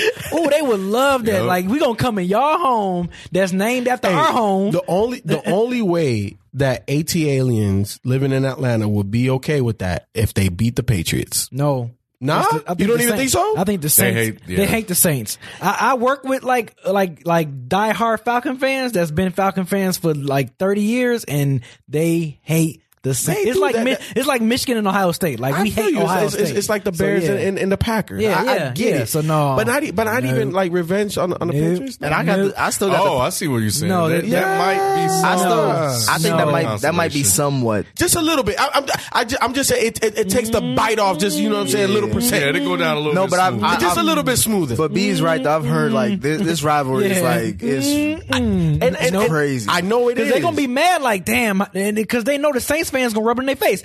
We beat the Patriots, but guess what? Y'all couldn't. Yep, y'all couldn't beat them, and we did it at y'all house. If they playing the Patriots, they gonna be yelling for the Patriots. They ain't gonna be like, I don't care. Telling you, and that's the reason why I picked them though, is because of how last season ended, how crazy it ended, and that was their chance. Might be onto something though. I do remember that, man. They won up that Ray Allen 3, and then next season they gave him a gentleman's sweep. And the Vikings won off of a fluke play, and for all intents and purposes, that was the Saints game. And and normally that doesn't manifest itself in football. But the way they skinning up teams left and right, they are leaving nothing to chance. Yes. Like they are not like they're ruthless. Like, it's not even, especially at home. Yeah, that's what I'm like, man. If they get that home field advantage, man, look out. Yeah, they might be representing that Super Bowl for real. Because what team can you say for one that can compete or can stop their offense? Nobody. I mean, even the Rams. Drew Brees kind of out here looking like LeBron James. That's the only squad James. in the NFC. But they got them. No. I obviously the Saints already beat them. Right. But I'm just saying, talent. But I'm just saying, like, that's the only team. But they have And the best defensive talent in football, and they still couldn't slow them down. but They were banged up. And let's be honest. I don't think it matters. The Rams have underperformed on defense. Yes. Yeah. I think on paper they definitely underperformed. when Akeem got hurt, Peters got hurt, and they had a couple of other guys banged up to start the season, I don't think their defensive schemes really got a chance to come together. You can run on that team, and what do the Saints do the best?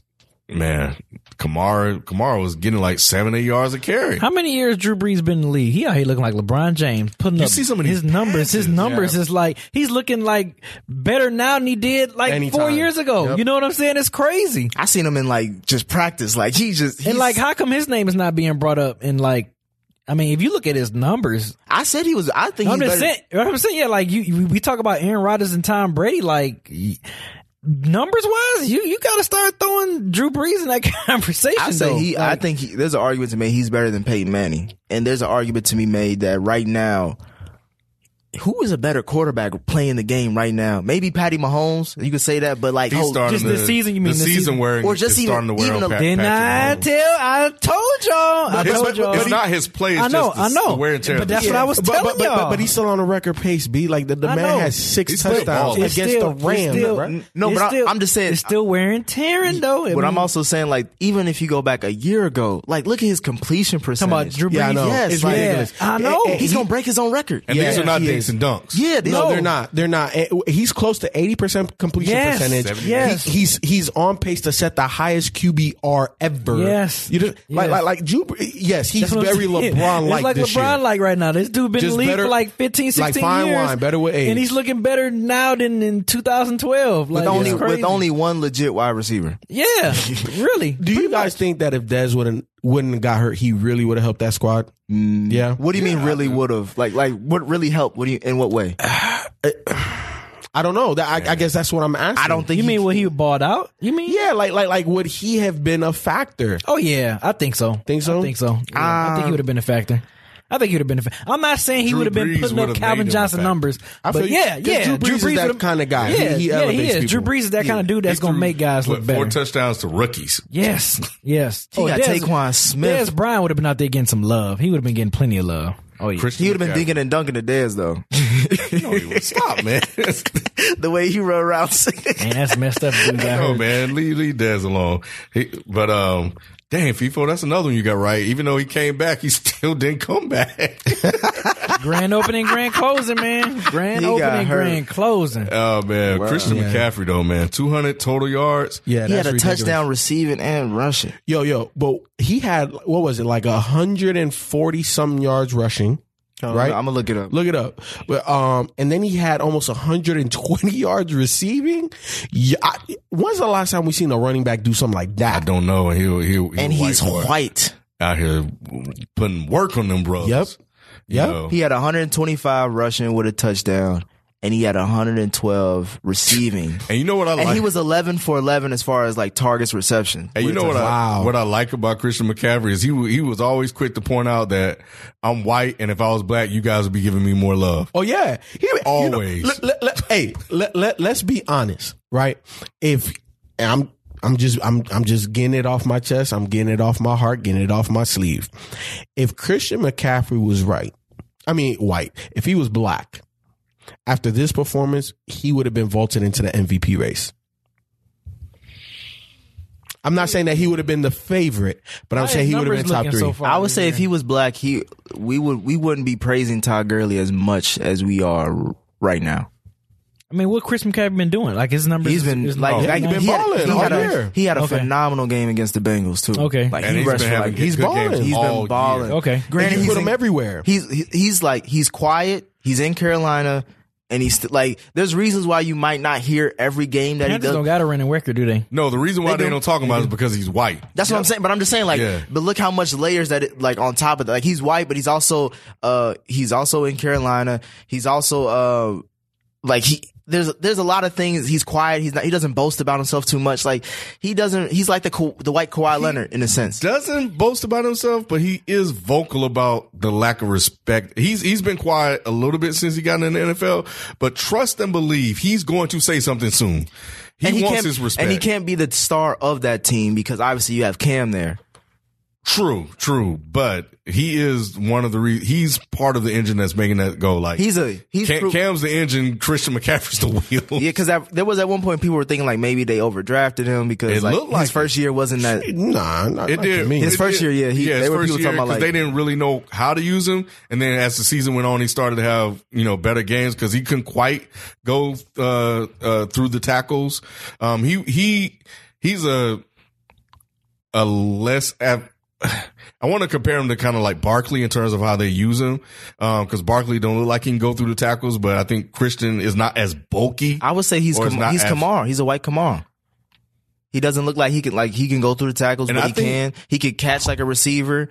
And they said that his athleticism, like, and everything that he measured in terms of, his ability at the combines was on, this sounds so messed up, but on a black level, like it was up there. It was like better than some black players. No, I mean, when he came out of Stanford, a lot of people was obviously they was like, okay, that's nice for college, but it's not going to translate. I was one, and it looked like it because he was getting banged up, but I think he when I saw him put up 200 total yards, he cost me a playoff matchup. I lost by 0.32 points, and the guy had McCaffrey, and McCaffrey put up 41 points. That is I don't even want to talk about it. But I'm glad you brought that up, FIFO, because we definitely a pro black show. We talk from the black perspective, but hey man, like we got to get that brother his props, man. Numbers never lie. Yeah, but they do sometimes, and we do. We don't shy away. Like Jordy Nelson was one of my favorite. I liked Adam Thielen. So Cooper Kupp, is he on the rise? Cooper Kupp's not there yet. I like his name though. What else is that it for football? We're just trying to catch up. All right, basketball, man. Jimmy Butler, boy, paying dividends already, ain't it? 2-step back threes to win games in what at least a week and a half. Yeah, not more than 2 weeks. He didn't need to take them step back threes, but he made them, so that's all that matters. Butler looks like he's going for the win. Butler heaves and hits with 0.4 of a second remaining. Jimmy there was that game against the Nets. All you have to do is make a 2 and you win the game. Jimmy always doing that though. That's like his thing. He's gonna take that step back. This ain't the playground. Like what are you doing? Hey, but look, at the end of the day, he knew exactly what he was doing. He wasted 8 seconds just to shoot a step back. But it's paying dividends, right? Like, and this is partly why I said that this was a win for Philly, because Philly, right, they have 2 young horses with Ben Simmons and Embiid. But when it comes to those clutch moments, got somebody with some moxie. Exactly. They needed another one. Yeah, they needed a guy that can be able to create from the perimeter. Yes. Because in those situations, Ben don't want the ball because he can't shoot free throws. Yep. He can't shoot, and he's not really going to attack because he doesn't want to get fouled. Right. So you run all of this stuff through Joel Embiid. And as great as Joel is, he's not a guard. So if he gets the ball on the perimeter, it's hard for him to get to the basket, right? And then you have JJ Redick that you can run a whole bunch of misdirection for, right? To try to get other people open and to try to get JJ open. But now you have Jimmy. Mm-hmm. You can run Jimmy in a pick and roll with Joel. You can get Jimmy isolated. You can run Jimmy as a misdirection guy to get other people. So it what it really does, it completes that team in terms of having their 3 stars. You see it, and they're playing, and they just need to continue to fill out the roster like they did last year. I don't know if you guys know, but they offered Cleveland 2 second-round picks in this draft to try to get Kyle Korver off their hands. I think that eventually they're going to get Kyle Korver. So as long as they can get more shooting on this squad, shout out to Elton Brand. Yeah, Elton Brand doing a hell of a job. Yeah, he's doing. Yeah, I forgot about he was up there. And then think about it. That wasn't like their first choice. This was they were kind of like, oh yeah, we need a guy. Yeah, Elton, you want the job? What do they do? They always get black people in position just because like to see. Yeah, just to see. Like, all right, we gonna give some. But they actually have. I heard. I think Richard Jefferson was talking about this, but they have actual programs in place to help develop like the players' post NBA career. So they have them working jobs to be like GMs and coaches and stuff like that. And it was actually pretty dope because I never knew how they transitioned, but they do have like programs in place to help them work on their post NBA career. So you're right, but it's also dope that they actually They was fine tooth combing to find somebody. It was like, oh, you got Elton Brand, like, might as well let him in. And when I heard he got the job, I was like, that seems weird. Like, when did he become qualified? And then I heard that they do that. So, let me ask you, who's MVP right now after completing a month and a half? LeBron in the NBA. Yeah, LeBron MVP. Yeah, he turned that team around, man. Yep. Look at the Lakers in the playoffs. I think they're 3 games above 500 right now. I think they're 7-9 in their, or probably 7 out of 9 now. 7 out of 9. Yeah, so they're 11-8 right now. Yeah, because they lost to the Magic again. Is LeBron MVP? I don't know, Kevin Durant, man. I was gonna say what he did last night. Did he drop 49? Giannis is up there too. I was gonna say, if we go by MVP, I always say whoever has the best player on the best record team, right? No, because because the Clippers have the best record in the West right now, don't they? Yeah, they do. So who's the best player on that team? Yeah, I'm good. Shout out to Doc Rivers. Lou Williams. Yeah, literally. Toronto 17-4. Yeah, they're not that far back. So Kawhi could be, no, he's up there, but he's taking days off. Milwaukee 14-6. They got, but they're starting to come back to the Toronto or Milwaukee or both? Milwaukee. I think both of them. I think more Milwaukee, because even though Milwaukee's the number one, they're the number one scoring team in the NBA right now. Yeah, Milwaukee. Yeah, they are. Wow. Yeah, they are. Yeah, Coach Bud, bro. He got guys now. And it's the NBA, so you'll have peaks and valleys like that. So. Of course. But let's be honest. All these guys that we named, Kawhi, Giannis, KD, all of these guys. Embiid, all of them. Leading the league in scoring. Pull them off their squad. What happens? Who has the worst record without their star? Who is that? The Lakers. Hands down. Mm-hmm. And that's, to me, why LeBron is the MVP. I mean, yeah, because it's basically the same. I mean, it's the same team, but it's not the same team. I know they've lost players, but yeah, you take LeBron off that, they're not doing this. They're not doing. Look what's happening with Cleveland. There's a lot of firsts that the Lakers are doing now that he's gotten there. Now he's got there. Yeah. So just look at Cleveland. I tweeted this like a couple weeks ago. Like, dude, Cleveland got pretty much the same squad minus Bron, and you add Sexton in it. Yep. And they the worst team in the damn league. Well, like, to be honest, crazy. they lost 2 of their best players back to back. Even when Kevin Love was Kyrie and LeBron. No, I'm talking about back to back seasons. That's what I'm saying. They lost 2 of their best players. I'm talking about based off last year. Like, they have year? pretty much the same roster last year plus Nick's LeBron. Don't fall. Yeah, and then this year they don't have LeBron, and like they the worst team in the league. That's nuts, man. That is so crazy. The Lakers are a 7 seed. Like. Yeah. This Michigan State Louisville game going down the wire. Yeah, it's right now. This week they're doing the ACC Big Ten Challenge. These normally always the end of November, early December. So here are your top teams in the West. So we already said the Clippers. Golden State went through a funk, but KD is resurrecting them. And shout out to Klay Thompson.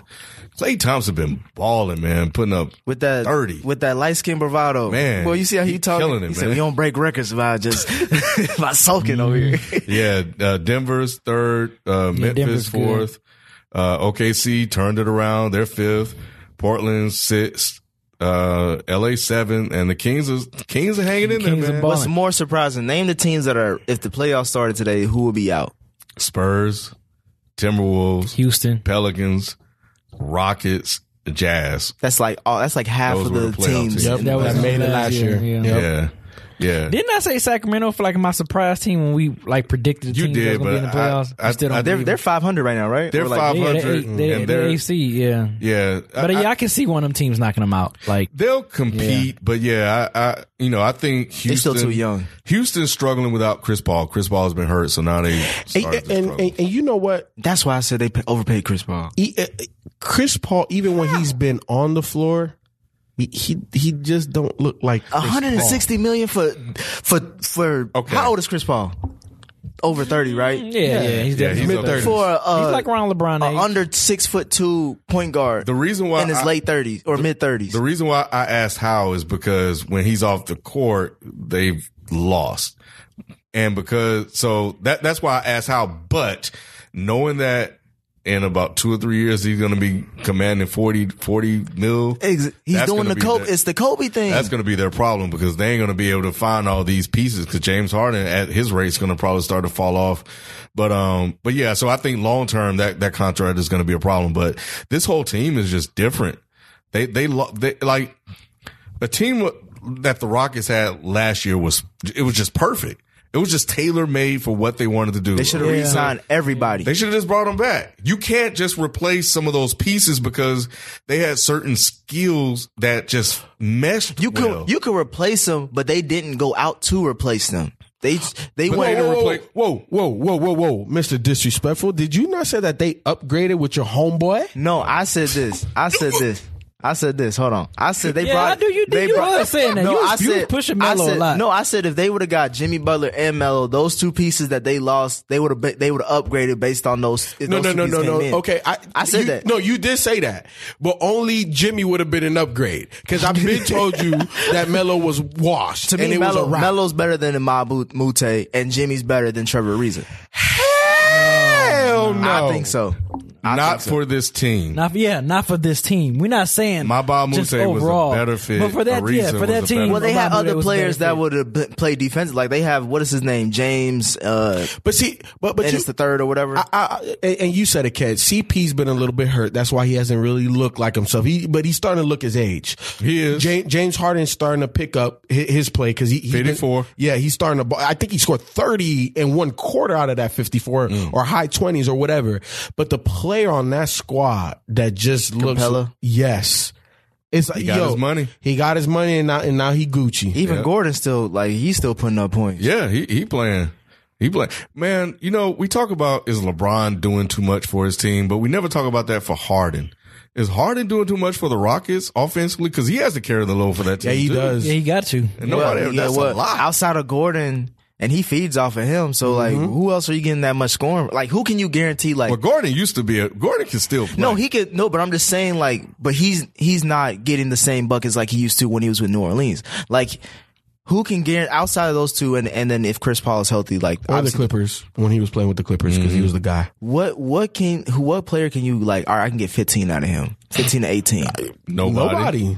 Not by themselves. Not like I'm gonna go get at least 12. We thought by Capella myself. could do that by putbacks. No. Well, but we knew that 80% of the way he scores is off a lob. Yeah, off of the pick and roll. Just rim running, hustle. But that was still at least like double digits. But here's the thing though. Like off of the pick and roll, that's still James Harden based. We're talking about his own. Right? Like, it wasn't going to be that much just off of offensive rebounds. 80% of the way he scores comes off of those lobs, comes off of pick and roll situations. So he's eating off of James. All these mugs is eating off of James Harden outside of CP when he's healthy. So no, look, James Harden, I would say this season, he has the biggest load out of anybody out of any star in the NBA. Mm-hmm. And it's not even close because Bron, even though he still shoulders a lot, Kuzma's been balling. You know what I'm saying? He's been up. He's been up, but come on. Who's been balling? Come on. He's been Ken. All right. Who's the second best? Wait, hold on. I got him. Okay. All right. Is Kuzma not doing better than what Kevin Love did last year? I don't know. I don't think I can say that. He is. He is. I thought this is a pro black. Why you be going for the wrong brother? Trying to use that against me. But he is. To me, when I watch Kuzma, I think Kuzma can do better than Kevin Love, but I think he's been performing better. As of late, he's put up Kevin Love games. I always say consistent. And Kevin Love, granted, Kuzma hasn't been consistent. As far as scoring, right now. as far as scoring 15 to 18, he's been consistent. The only thing that Kevin Love is still better than Kuzma in two things is that outlet pass and overall passing. I'll give Kevin Love that, and also rebounding. Kuzma doesn't rebound at the same rate that Kevin Love does. Mm-hmm. But outside of that, Kuzma's been a better fit for Bron. Okay, I agree with that. Yeah. Okay, but that's not what you asked me. I asked you if Kuzma nonetheless better with Bron than Kevin. That's an interesting point. Who has the more? Well, I would say maybe Anthony Davis as far as load as the star. But as far as on a team with high expectations, yes, he does. Yes, but it's easy for Anthony Davis though. It seems a lot easier for Anthony Davis than James Harden. Nah, I disagree. Because he has to do way more. He has to rebound, defend, score 30. But I think all that just comes natural to him to do that, though. No, but Harden doesn't. Nobody asks Harden to play defense. You just like, bro, you just need to.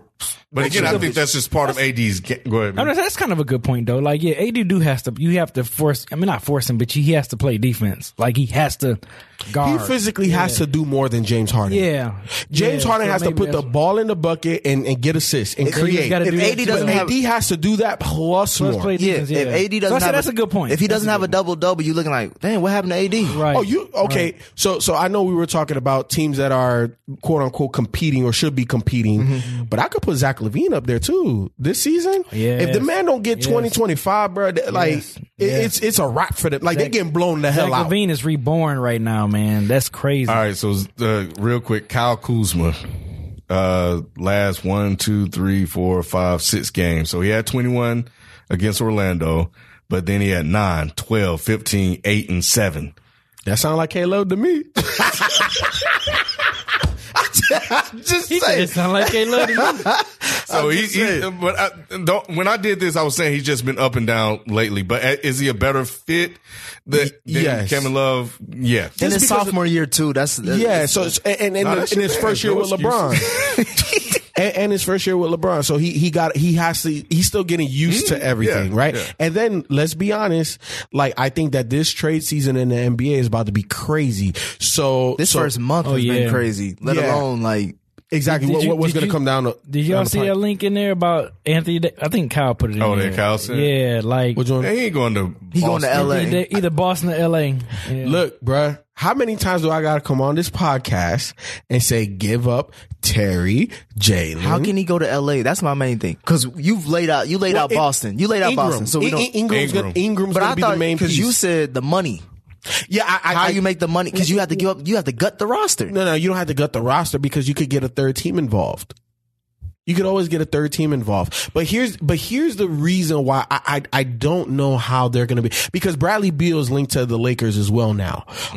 But I don't know, especially in AD's case, how are you still going to be financially flexible this upcoming offseason to still entice somebody else? Cause how much did AD sign when he re-up with? He's like 150? A lot of money. It's like 145 or 150. He's like 27, almost 30 million a year. Oh my God. You know what I'm saying? So you have to make up that salary somewhere. And that's why you get a third team involved. But that also means that somebody's going to have to take on salary. So to me, it's too difficult to LA in terms of a trade. I think teams going to definitely splash for the trade deadline. Oh yeah. They're going to be splashing. I'm telling you, I put it to you like this. Let Boston continue to struggle how they struggling. Moves are going to be made. It's going to be made. They got honestly, so much stuff to do. I think Danny Ainge, as soon as he said like, what, we're the 6th seed without LeBron on the East Coast, like, no. Yeah, you've taken a big step back. Like, you're 11-10 right now. You were an 8 seed, just a couple of games ago, and you're not even the best team in your conference. And there's something going on in that organization. They're not even the best team in their division. Yeah, I'm telling y'all, there's something going on with that team. And it's not right, and it hasn't leaked out yet. I'll put it to you like this. Obviously, I'm not an insider. I'm a guy outside looking in with an opinion. Terry Rozier's desire to play, I think, is slightly fracturing that locker room. I don't think it's huge. Yeah, he definitely he sees himself as a starter. He wants to get paid $20 million a year, and there's teams out here that still need a point guard, and I think he could fill the void. Imagine if he went to Phoenix. I think that's a major move for Phoenix, right? Yeah. However, I think that is a little bit of it. I think Gordon Hayward coming back, right, is a big part of it. They moved him to the bench. Hasn't worked. It hasn't worked yet. But I think eventually it will. You see Jason Tatum not being as aggressive, and Jaylen Brown looks lost now. Right. And I don't understand that. That's the biggest enigma for me. Well, you're talking about multiple players, which means coaching. But I don't think that it's all coaching, because when you watch them play, they're moving the ball, they're getting shots, they're not hitting shots. The only player that's kind of taking the bull by the reins is Kyrie right now. Yeah. Kyrie's like, bro, we're not going to lose. Give me the damn ball. Oh, you don't want to shoot? Or you going to give me the damn ball? We going to win. The only player outside of him flourishing is Morris. Yeah, no. Morris has been balling. But he's a professional. He is. He's a professional NBA player, so he's going to go out there and do his job. And he knows exactly what his job is. I got to go bang against some of the guys that are a little bit bigger than me, bully the guys that are smaller than me, bang some of these threes, make key shots. He's like their Robert Horry. Right. He's a poor man's Robert Horry. So the guys that FIFO's talking about are younger players that haven't flipped that switch yet. Or they don't understand or their roles have changed, right? Because you're talking Jaylen Brown 3rd year now. You're talking Jason Tatum 2nd year now, right? And last year as a rookie, Jason Tatum was the guy. Hey, bro, we need you to go get 20. This year, he's literally looking behind Terry Rozier because Terry Rozier thinks he should be averaging 20-some a game, getting paid $20 million. He's behind Gordon Hayward that's getting paid $30-some million this year, right? He's behind multiple guys that he doesn't know how to really find his footing. And that's the reason why I think that a trade is imminent, because what it does, it establishes the pecking order, which is what's happening in Minnesota. Because as soon as Jimmy was out of town, you seen Cat's numbers? This man putting up 30-20s. Why couldn't he do that with Jimmy? Right? Obviously for different reasons. However, the pecking order is now set. Everything goes through Cat. Right? Jimmy's not out here talking about I'm the best player. And obviously that's not what's happening in Boston verbally or outside, but it's happening because Jason Tatum is still a young guy. He doesn't want to step on these veterans' toes. Bro, you getting paid $30 million. You've been in the league for how many years now? You've made it to the playoffs. You've been to Utah. You've been, when you was at Gonzaga with Brad Stevens. There's history there. So I don't know if Jason Tatum really understands Butler. I'm sorry. Yeah. But I don't know if Jason Tatum really understands how to be aggressive amongst everything that's happening. That's why I say, you get rid of Rozier, you get rid of Hayward, and you get rid of Jaylen. You bring in an AD type player, and what's the pecking order? AD or Kyrie, and then it comes to Jason. Yeah, and Jason can be that 2nd or 3rd guy, but right now he's 3rd or 4th. Yeah, and that's why I think it's not a coincidence that story came out today. Because what story came out? I didn't even see it. Just about the competition between Boston and LA for AD services. So I think because it's heating up. Yeah, there's some people talking behind the scenes because this team isn't right. Danny Ainge knows it's not right, so he knows he has to make some moves. I agree with you on Rozier. I'm gonna throw in Jaylen Brown in that mix as well because he wants to be a guy. And he's not. And he can be. I won't say he's not. He's not this on this year. team. Yeah, he's not on this. Yeah, he might. It's going to be Kyrie, Gordon Hayward, Tatum, then Brown. At least that theoretically that's what it should be. It's not. So I think Jaylen Brown is an odd man out too, and I think Tatum sort of is as well because he was the man. So I think he'll somewhat find his place a little bit more because I think but he's still struggling to adjusting to not being the man because this is the guy that dunked on LeBron last year. Yep. He's a star. That's everybody talked him up as a star, and now you're not a star anymore. Nobody's talking about you. Nope. But when I watched him, because I've watched Boston a lot this season, when I watch him, it's like he doesn't understand when to pick his spots. Exactly. Because when you watch Kyrie, even when Terry Rozier comes into the game, they know when to pass and when to be aggressive. And Jason Tatum's still trying to figure it out. And I think that's okay. He's still in his 2nd year.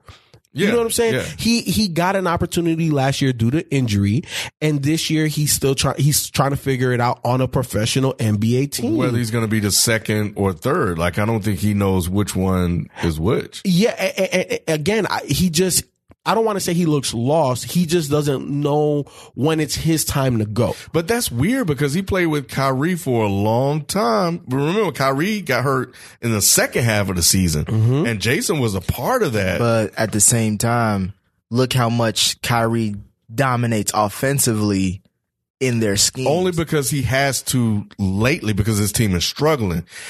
When the season started, but look how many touches he got extra once Kyrie left. Like, look how much the offense Of course, went through. somebody had to get it. Right. Yeah. But what I was saying is that prior to that, they were still winning with Kyrie and Tatum on the team, serving as 1 and 2. So he should But be he didn't more realize adjusted. what he could. I think the confidence in himself wasn't really fully developed until Kyrie got hurt. But as far as should it- like this, I could really do some things in this game for this team. But he was still doing things with Kyrie on the team, though. So I understand, like, he realized Not to the that, extent until he got left. Not at the same 'Cause, level, like- because he started to find himself at the beginning of the season, right? Because obviously as the guy, because remember, after Kyrie got hurt. Is that what you guys are talking about? No. I'm talking about right when Gordon Hayward got hurt, right? That was first game of his. I know, right. and he was thrusted into the starting lineup, and he struggled a little bit at first. And with Kyrie, he found his niche, Right, so in that's the where I'm offense. at. Okay, but he didn't blow up in terms of quote unquote star level until Kyrie left. Yes. And then those shots that Kyrie was getting were now Jason shots. All right, so wait. You see how his development because I think Brad Stevens didn't want to bring him on that quickly, but you see how much it had to be brought up quickly because of injury. Right. And now it's going right back down to similar to what he was rookie year. But the point, when they're healthy. Right. But the point that I was making was prior to that, they were still winning games with Kyrie, Tatum as 1 and 2. So why can't he just fall right back into where they were before? Because especially with Hayward on the bench now. It's just it's just like when Derrick Rose got hurt and Jimmy Butler became the star in Chicago. Like when Derrick Rose came back, it's different. Like, hey, I could do some things now. I see that. Like I'm not just a second fiddle. Like I can actually be a star. But then I'm back to coaching. That's what I said. But I think that sometimes it can be a little too many mouths to feed, and I think right now everybody else outside of Kyrie and Al Horford, because Al Horford is just a consummate pro, and Marcus Morris or Markieff, I never remember which twin it is. There was a story about them switching jerseys one time. Oh yeah, where people thought that. And you can do that. Yeah. They are identical down to the tattoos, so you really can't tell them apart. However, those 3 guys are the only guy, and I'll put Terry there too. Those 4 guys on this roster are the only guys that know what to do when they get the ball. The other guys, I'm not saying that they look lost or they don't understand where to be, that, it's just dysfunctional. It's not. It's just that those guys, it's like they don't want to step on each other's toes. Gotcha. And sometimes in basketball, it's like, damn, bro, if you ain't going to eat, I'm going to eat off your plate then. And they just don't want to eat like that because they're too, quote unquote, nice. Like, we know Gordon Hayward's a nice guy. Mm-hmm. Jason Tatum's a nice guy. Jaylen Brown is a nice guy. All of these guys are nice guys, and they don't want to, well, bro, you take the shot. Now you take the shot. You take the shot. And that's really how they're playing. They're young guys too who are still getting adjusted to the NBA, so they're used to the college level of like they're deferring. Yeah. Mm-hmm. They're deferring. And Jason Tatum isn't coming out as the alpha. And I think it's extremely difficult to do that because first of all, you are because they're littered with veterans, right? Not necessarily 14-year veterans like Kyrie's talking about, but you have younger veterans on that squad. So Jason is deferring, and the only player showing that alpha dog mentality right now is Kyrie. And I think that if you were to remove some of those guys and strip it down, right, give up 3 guys and bring back 2, and one of those guys being AD, you're clear cut. Like, Jason, we need you to get 17 to 18 a game. For us to you have to get these shots, but right now those shots are being split up between Jaylen, Gordon, Terry. You know what I'm saying? So it's again too many mouths to feed right now. And if AD was on that squad, like that's the best big 3 in the East, because right now the best big 3 is Philly. Yeah, because obviously AD's better than Embiid. Don't say it. Oh, no, I'm saying if they were equal to me, they're equal. AD's better. It's not the only reason why I can even entertain the argument that you're making is because AD has better guard skills than Embiid. But that's he can bring it. Yeah, he can bring it up court. But that's the only difference. Embiid is, I think shooting wise, look at it. Who's shooting a better 3-point percentage this year? Because I know Embiid is in the high 30s, mid to high 30s this year. Because I know he's shooting better than what he was last year. But everything else is similar. Where AD has a better mid range or face up game, Embiid kills him down low with a back to the basket game. Embiid has way better footwork than AD does with his back to the basket. And not saying AD don't have nothing. Obviously, AD got game down there, but I just think Embiid is better. And defensively, I think AD got him. Because AD's a slightly better, or he is a better perimeter defender. Yes. But again, Joel's 7'1". He's not supposed to even do what he does. But the fact that he could switch on to a point guard, play him, and block him at the rim, is not many guys that can do that. AD is naturally more agile. And that's just a God-given thing. Then why do you say that Boston Big Three if they had AD? It was Kyrie, Tatum, AD is better than Jimmy, Simmons, and because all three of those guys can take and make shots, where Philly, only two of their guys can take and make shots. Love Ben Simmons, but in clutch situations, he's not there yet. He needs a couple of more mangoes. Will he ever be there? I think he can get there, but he has to start showing progress. I'll give him he had the rookie year. I give him that. He has this year. He hasn't done nothing. If he can't shoot mid range by next year, bro, that's a problem. And you know what? It's a waste. It's a waste of time. And to me, it's not even making the mid range; it's taking it, right? Because I had the same complaint about early Blake Griffin. Understand what you want to do, get the ball, shoot it, or make that pump fake and go. But you have to have that in-between game. And now he has it. And now what is he doing? He's dominating. He's dominating. We saw it the last couple of years with the Clippers, where now he had confidence in his jumper. Now you can't stop him from getting to the rack. You knew he wanted to get to the rack, but now he's making mid-range shots and free throws. You can't stop him. So Ben needs to get there. That's why I'm saying the Boston Big Three with AD will be better than Philly. But if Ben Simmons can shoot, Philly all day. Anthony Davis, 33%, Joel, 31%. Same thing. What you mean the same thing? Come on, man. 2%. Hey, I'm just saying we splitting hairs at that point. 2% make a difference. But what kind of milk you drink?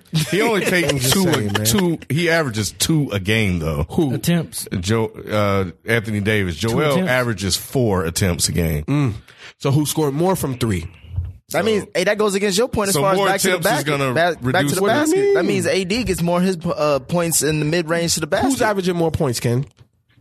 Joel's 28, and I want to say Joel. I'd be surprised. AD probably got 30. Nope. No, I want to say Joel. AD's 27. You said 28 and 27? Yep. Oh, that's about the same. He said that's about the same. We talking about points. Stupid. Oh man, whatever, man. It's the luck of the shot. Two percentage points is about the same too, man. 2 percentage points is about the same. And I guarantee you, Joel shooting a higher field goal percentage overall. He gets more shots closer to the basket than AD does. AD's more mid-range than anything. So what about your Pistons, B? Look like y'all went through a rough stretch. They just won against my Knicks. Yeah. Well, I was talking. Everybody can win against your Knicks. I was talking to FIFA earlier. I think we one guy away. I really think we're one guy away to starting to be like a serious contender in the Eastern Conference, which I still think we're going to make the playoffs. But man, if we can get Kemba. Man, shout out to Kemba. How about this? 60. Is Kemba not the best player to come out of New York in the last 10 years? Yes. Maybe 15. I don't even know who all came out of New York. He been putting work on some folks. I mean, if we can get him, trade out Reggie Jackson, Stanley Johnson, a draft pick, and another player to get him, and our big three will be Kemba, Blake, and Andre Drummond. No. I'd be happy with that, man. Henry Ellison. I know he in the G League. He played for our G League. Oh my God, what a waste of a pick. Waste of a pick. That's the all Stan Van Gundy era right there. Because he had an agenda. Why do these presidents, GMs? Why do they give coaches these deals? When has it worked? I guess it's Pop. Pop is probably the only one. I'm glad we didn't do Dwayne Casey that way. Hey, Dwayne, you just coaching? Stick to coaching. That's it. Because we see what was happening with Doc. Doc has had a resurgence as a coach. Yeah. Hey man. But they took that away from him. I know. They took the GM, of course. Yeah. Because I think sometimes as a coach you could spread yourself too thin, and I think that sometimes you have to be political, and I think as a coach you have to be able to be real. Right? Because if whatever's happening with upper management, that's upper management, right? Whatever's happening in his locker room is his locker room. And I think sometimes when you mix the two too close, it's hard, it's just blurred lines. And I think that's what happened with the Clippers. And I think that it was just too difficult overall to manage all of that. And you're seeing it now. Yep. He's winning with just the guys. same roster. Like no Chris Paul, no Blake Griffin, no DeAndre. No, I'm going to Boston. No Rondo, no Paul Pierce, no Kevin Garnett, no Ray Allen. Like people used to throw a lot of his success based on the talent that he had. This guy's, it probably won't last, but he's winning without all that. Tobias Harris. And what does this say if they keep this up? What does it say going into free agency with Kawhi? We can win. We can win. Come over here. We can win the chip with you. We got Doc. He ain't going. Because Doc is a championship coach. You know how I be rating coaches. And Doc is a championship coach. Yeah, and he's proven that people started to criticize him and question whether he can coach. Yep. He's proven he can coach. Well, he is also the only coach to lose 2-3-1 series. Okay. I mean, but how many coaches? That says a lot. But how many coaches? That says he just lost 2-3-1 exactly. series. And how many coaches outside of whoever coaches LeBron makes it to a final, bro? Yeah, he's made it to 2 finals. Come on. Stop, man. Stop it. Why you got to do the man has a title. He's been to 2 finals. He does. All right, so you can't hold that against him. And who did he have to go through to get to them titles, Ken? LeBron. I was gonna say LeBron had to go through him. Nah, it was because when Boston was number 1, LeBron he was with the Cavs. He left Cleveland to go to Miami to beat Doc. Still got to beat him. It still was part of his growing up plan. So y'all took Henry Ellison. Y'all could have had Karis LeVert be. Man, it's so disheartening what happened to him, man. Yeah, it was because he was balling. Yeah, he started getting on because he was supposed to be a lottery pick, but I forgot something happened with him in college, so that's how he kind of fell off a little bit. Oh, y'all could have also had Kay Felder. Yep. But he ain't doing nothing. He out the league. I think he in the G League. Yeah. But that was DeJounte Murray and Scott Labissiere are the only ones that's really kind of still around playing. So I guess maybe it wasn't outside of Karis. So, all right. So I had it on here. It's time for Zion Love. What you got, FIFO? Well, we watching them right now. They just blowing out Indiana. Yeah, and Coach K gave him the ball at the end of the half. Beautiful spin move. I don't have nothing new, man. I've been talking about this guy for years, and I hear a lot of these former NBA players or current NBA players. They talking about he a bit too heavy. I could see that. At 19 already being 280 and being the second heaviest player in the NBA, if he was to be in the NBA right now, that's a bit concerning because you get older, and as you get older, I see. You know what I'm saying? Me and B Ben said like he got to shed some weight. I think he's fine, but I see where the concerns could come. Here's the thing: I don't think he needs to shed weight. How can he maintain that weight? He's Barkley. But this ain't the Barkley era though. No. But he doesn't play that way though. But he doesn't play that way. He plays how you play basketball now, right? He plays positionless basketball. You talking about 6'6", 6'7" power forward, undersized. But Barkley was considered overweight, and he became better when he. But Barkley was fat. But I understand that he's not fat. But my comparison is that exactly like he's Barkley in terms of like the way he looks. But when Barkley era y'all talking about? They both were. I know Barkley was fat, but people look at thin. I thought he was thicker in his Phoenix days. No, when he was in Auburn, he was chunky. Oh, okay. Auburn going to Philly. I got you. Going to Philly. And Barkley said he became much better when he started to take care of himself and got it. He did. He said that. But it's not like he doesn't. But that's what I'm saying. The difference between the two is that he plays like that and he's balling. Like that's part of his makeup. How much is that? How much is that talent and not actual skill? Like, how much is that of him? Like, I've been this way for a long time, and it got me here. So why change? I don't think what's his body fat. That's what I need to know. And here's the thing, like people just have body types, and I think that he's just a bigger body type because it's not like he has a whole bunch of weightlifter weight on him. It's not like he's just all the way buffed up and he just hits the gym every day. It's not like he has a whole bunch of fat on him where he's just, looking like Robert Tractor Trailer. You know what I'm saying? It's just, I think this is just his natural body composition. He's built like Zach Randolph, but he plays like LeBron. Yeah. And my thing isn't necessarily about losing the weight, is maintaining that 280 until he gets to 30. Well, I was saying like 82 games. You traveling a lot, like you got to move around too. I think he'll be fine. I think that's injury concern. That's what I have. Of course it is. It's something that you have to be worried about. But I think if he can manage 265 to 280 consistently, he'll be fine. I think he need to drop to 250. Nah, because then what are you carrying all that weight for? But you're asking him to be unnatural, right? Don't you remember when LeBron came into one of the off seasons? Yeah. Remember when he got back to Cleveland and he came in and we all looked at him and like, man, he's hella thin. You remember he went on the diet where he wasn't eating carbs, that peanut oil diet, whatever it was. But he came back and he was thin and he looked normal. He didn't look like he had no juice. He couldn't out-muscle nobody. He couldn't jump. He looked like a shell of himself. And all of a sudden he plumped back up, got back to his weight, and he's LeBron. Yeah, his weight, I think it's just his body type, and it just doesn't look the way we're accustomed to it. He's carrying that 280 but he's very carrying, well. but He man, looked like Julius Peppers. They're saying that it's not excess weight. They said it's just mass and strength, like strength. And if that's like, the case, then he don't need to do anything. Exactly. Yeah. And that's my point. Look, man, if you have a 45-inch vertical at 280, God built you that way. Yeah, the only thing that would be concerning is knees, but that's what I'm thinking of that because of like he's top. It looks like he's more top heavy than bottom heavy. Yeah, his legs look a little undersized. Yeah, but, and I don't mind. I don't mind the weight if it's on your legs, but as far as up top, like you need to cut that down. Here's the thing, though. Because you don't need to be that big. Like look at KD. He's not big. Look at AD. He ain't that big. I see what you're saying. It's not fat though. Exactly. Like Barkley was fat. It's not like we see this dude. It's not like we looking at him like 280. Oh yeah. Ooh, look at that belly. But something looks.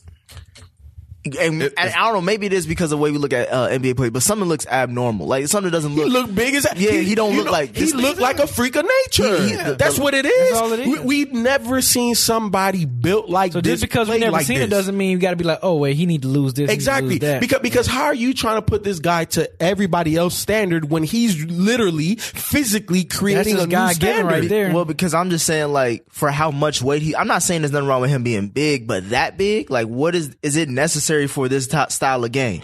No, it's not. I'm not, and we're not saying that it's necessary or unnecessary. All we're finesse. Ooh. I'm saying to carry that much weight and to do is that necessary to have that much weight to be a finesse basketball? His game is not finesse. No, I'm saying, I'm saying the way he moves, like the way we talk about him for that weight size, the way he moves with finesse, he will with ease, with grace. But LeBron is doing it. But like but we talked about LeBron cut. No, I understand. But you act like Zion is not cut. The man is chiseled. No, I'm saying like he slashed, like he lost a lot of weight. No, but in his later half of his years, because he said I needed. No, because he saw the game change. He has not. LeBron has maintained around the same weight. The point I was making earlier when LeBron lost weight looked like he lost his game and he lost his athletic prowess. And when he regained that mass, he looked like the regular LeBron because he looked like that for about 10, 15 games. It was all preseason in about 10, 15 games. And then remember, he took that sabbatical in Miami. Mm-hmm. Remember, he took the game off, chilled with his homeboy, D Wizzle. Right down in South Bizzle, and they was chilling, and all of a sudden LeBron came back, looked like, oh damn, he gained his 15 pounds, 20 pounds back, and LeBron got back to being normal LeBron, bully ball. You smaller than me. I'm a freight train. I'm still dunking on cats in my 16th year. That's what LeBron got back to. All I'm saying is with Zion Williamson, we have never seen nothing like this before, including LeBron James. Stop. This is a first. Yeah. So you gotta let him be who he is. Now, is the weight a little bit of a concern? Yes. I'm not saying it's not. It's something that you have to be like, hey, bro, like, eat a little bit less. Let's put you on this treadmill for an extra 5 minutes. I feel you. But at the end of the day, you cannot change who he is because he is setting a new standard of what basketball is supposed to be. Stop fat shaming there. That's all I'm saying. Fat shaming there. We want a lot of fat It's not fat shaming. I'm just saying, like, there's no reason to carry that much weight. Have you ever in basketball? Have you ever listened to Gilbert Arenas' podcast? Mm-mm. So he actually does pretty good numbers on YouTube with it. I watched one where him and the guy that he does the podcast with was talking about Zion Williamson, and I could definitely tell Gilbert doesn't watch him because he was talking about how you're gonna have a 6'6" power forward, how you're gonna have a guy that is that small, doesn't play in the post, doesn't do this. And I'm like, oh yeah, you don't watch Zion, because Zion be dominating in the post. They give him the ball in the post. The thing I love about Zion is that he knows how to use what was given to him, and he maximizes it. He knows how to post up. He knows how to handle the rock. Does the handle need to get tighter? Yes. We talking NBA, and we're talking, just adding upon his skill set. But the fact that he has IQ, the fact that he can play in the open court, the fact that he can go get a rebound against anybody and go and push it, that's a problem. Because when you watch this positionless basketball in the NBA, you need front court players that don't need to outlet the ball. Because what does that do? Right. And hopefully I'm crossing my fingers that the Hawks get the first pick so we can put even more butts in the seat and drive Zion. What would that do for a team full of shooters? They can trail. Mm-hmm. I don't have to go get the ball and then make the defense come to me and then pass it off. If Zion gets it right. And remember years ago when we were talking about the best power forwards, and I said I put Blake Griffin like number 3 or whatever because he can handle the rock. And Kyle's like, I don't want my power forward handling the rock. No, you do want your power forward handling the rock because it puts more pressure on that defense in transition. Zion is very unselfish. He could get that rebound. If you got a team full of shooters, what's going to happen? You going to run to the shooters, or you going to try to block this guy going to the rim? He's a freight train. Yeah. So pick your poison. But no, I love what Zion brings to the game. I think it's going to be an easy transition for him into the NBA. All right, last thing before we get out of here. This probably will be quick. Were anybody surprised by? Oh, yeah, you picked them. Picked Michigan to beat Ohio State. Did you really think that was going to happen? It was more off of a last hope because I really like Harbaugh, like the brother. I like him a lot. And I was thinking because I was watching Speak for Yourself, and we got to do that. Yeah, that's one of the ones I like a lot. I was watching that, and they made a good argument. I forgot the white guy's name who covers the college sports, but he was like, if Michigan doesn't beat Ohio State this year, then when? Like, when do you own the Big Ten? This was their best chance to beat them. Exactly. So it was because Ohio State, this was probably, since Urban Meyer been there, this is probably their worst team, I guess, if you want to say, in the past. Or like, it's a weak Ohio State. And Michigan was like, their defense was like ranked like one or two in the country. Best defense in the country. And they scored 62 points on you, dude. Like, it was a wash. It was a wash. It looked like Michigan didn't belong. Like, either that or Urban Myers is that much of a better coach than exactly, Harbaugh. and both of them are horrible. Those are lose arguments. Like either Harbaugh is an overrated coach when it comes to that rivalry, ding, or they just weren't as good as what we thought. And if he don't win like 4 times, you can't beat him once. Can't beat him once. Well, Michigan hasn't. Since 2000, Michigan only beat Ohio State 3 times since the year 2000. Yeah. And we were 18 years into this new millennium. Only beat them. It's not just Harbaugh, but they thought Harbaugh would change that. And then also on top of that, is Michigan one of the most overrated college programs football wise? They haven't been the same since Lloyd Carr. And Lloyd Carr? Yeah, but the player, Denard Robinson, Charles Woodson. Yeah. Lloyd Carr years. That's when Lloyd Carr was coaching there. Yeah. Because I think he retired. He retired from Michigan in 2004. That was the year that they lost to Appalachian State was Lloyd Carr's final year. Man, I remember that. That was boy. I would say that's probably top 5 all time upsets. Yeah, like you let a 1AA school beat you.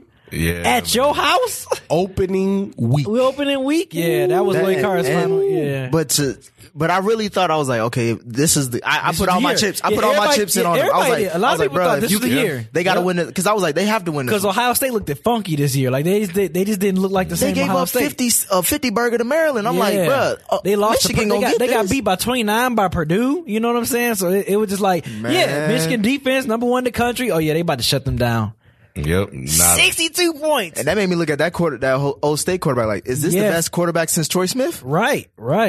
You can look at his numbers. He is very efficient. Yeah. For what he like. Unfortunately, Troy Smith didn't do nothing in the NFL, but just college wise, yeah. Haskins playing well, but I think he'll be a good college quarterback. I don't see pro, and this dude Jason Williams. Oh my god. But what? No, because last week sometime this fool said that Duke can beat a professional team, the Cleveland Cavaliers. No. So then I tweeted out like, can we please stop with this whole, because remember people were saying, oh, Alabama can beat whoever. The Bills or something like that. Yeah, like stop, people. Stop saying that a college team can beat a professional team. I don't care if that professional team is 0-82. They play against a college team. Men. Grown ass men. No. Duke cannot beat no NBA team. Are y'all out y'all damn minds? I put it to you like this. I'll take it a step further, B. Yeah. You could take every bench player in the NBA and create a roster, and they would beat it. Yeah. Like, people, please stop starters with this whole concept. Like, give me Jamal Crawford, give me Lou Williams. Yes. Give me all the bench guys in the NBA. Guys, yeah. They will whoop up on Duke. Yes. Morris will go ham. Yes. Yeah. What is we talking about here? Give me Lakers, the other 5. Give me Rondo, Stevenson, Tyson Chandler. The vets. Yeah. Man, come on, y'all. Stop with this whole a college team could beat a professional team. Stop. Can't do it. Is Harbaugh, is he done? Nah, I don't think he's done. This is 4th year, right? I think this is 4th year. You the guys he recruited, yes, this is their senior year? Their senior year. And he can't beat Ohio State? And that's like important in Michigan. That's all that matters. They haven't beaten Ohio State. B, you just said it. They haven't beaten them in I know.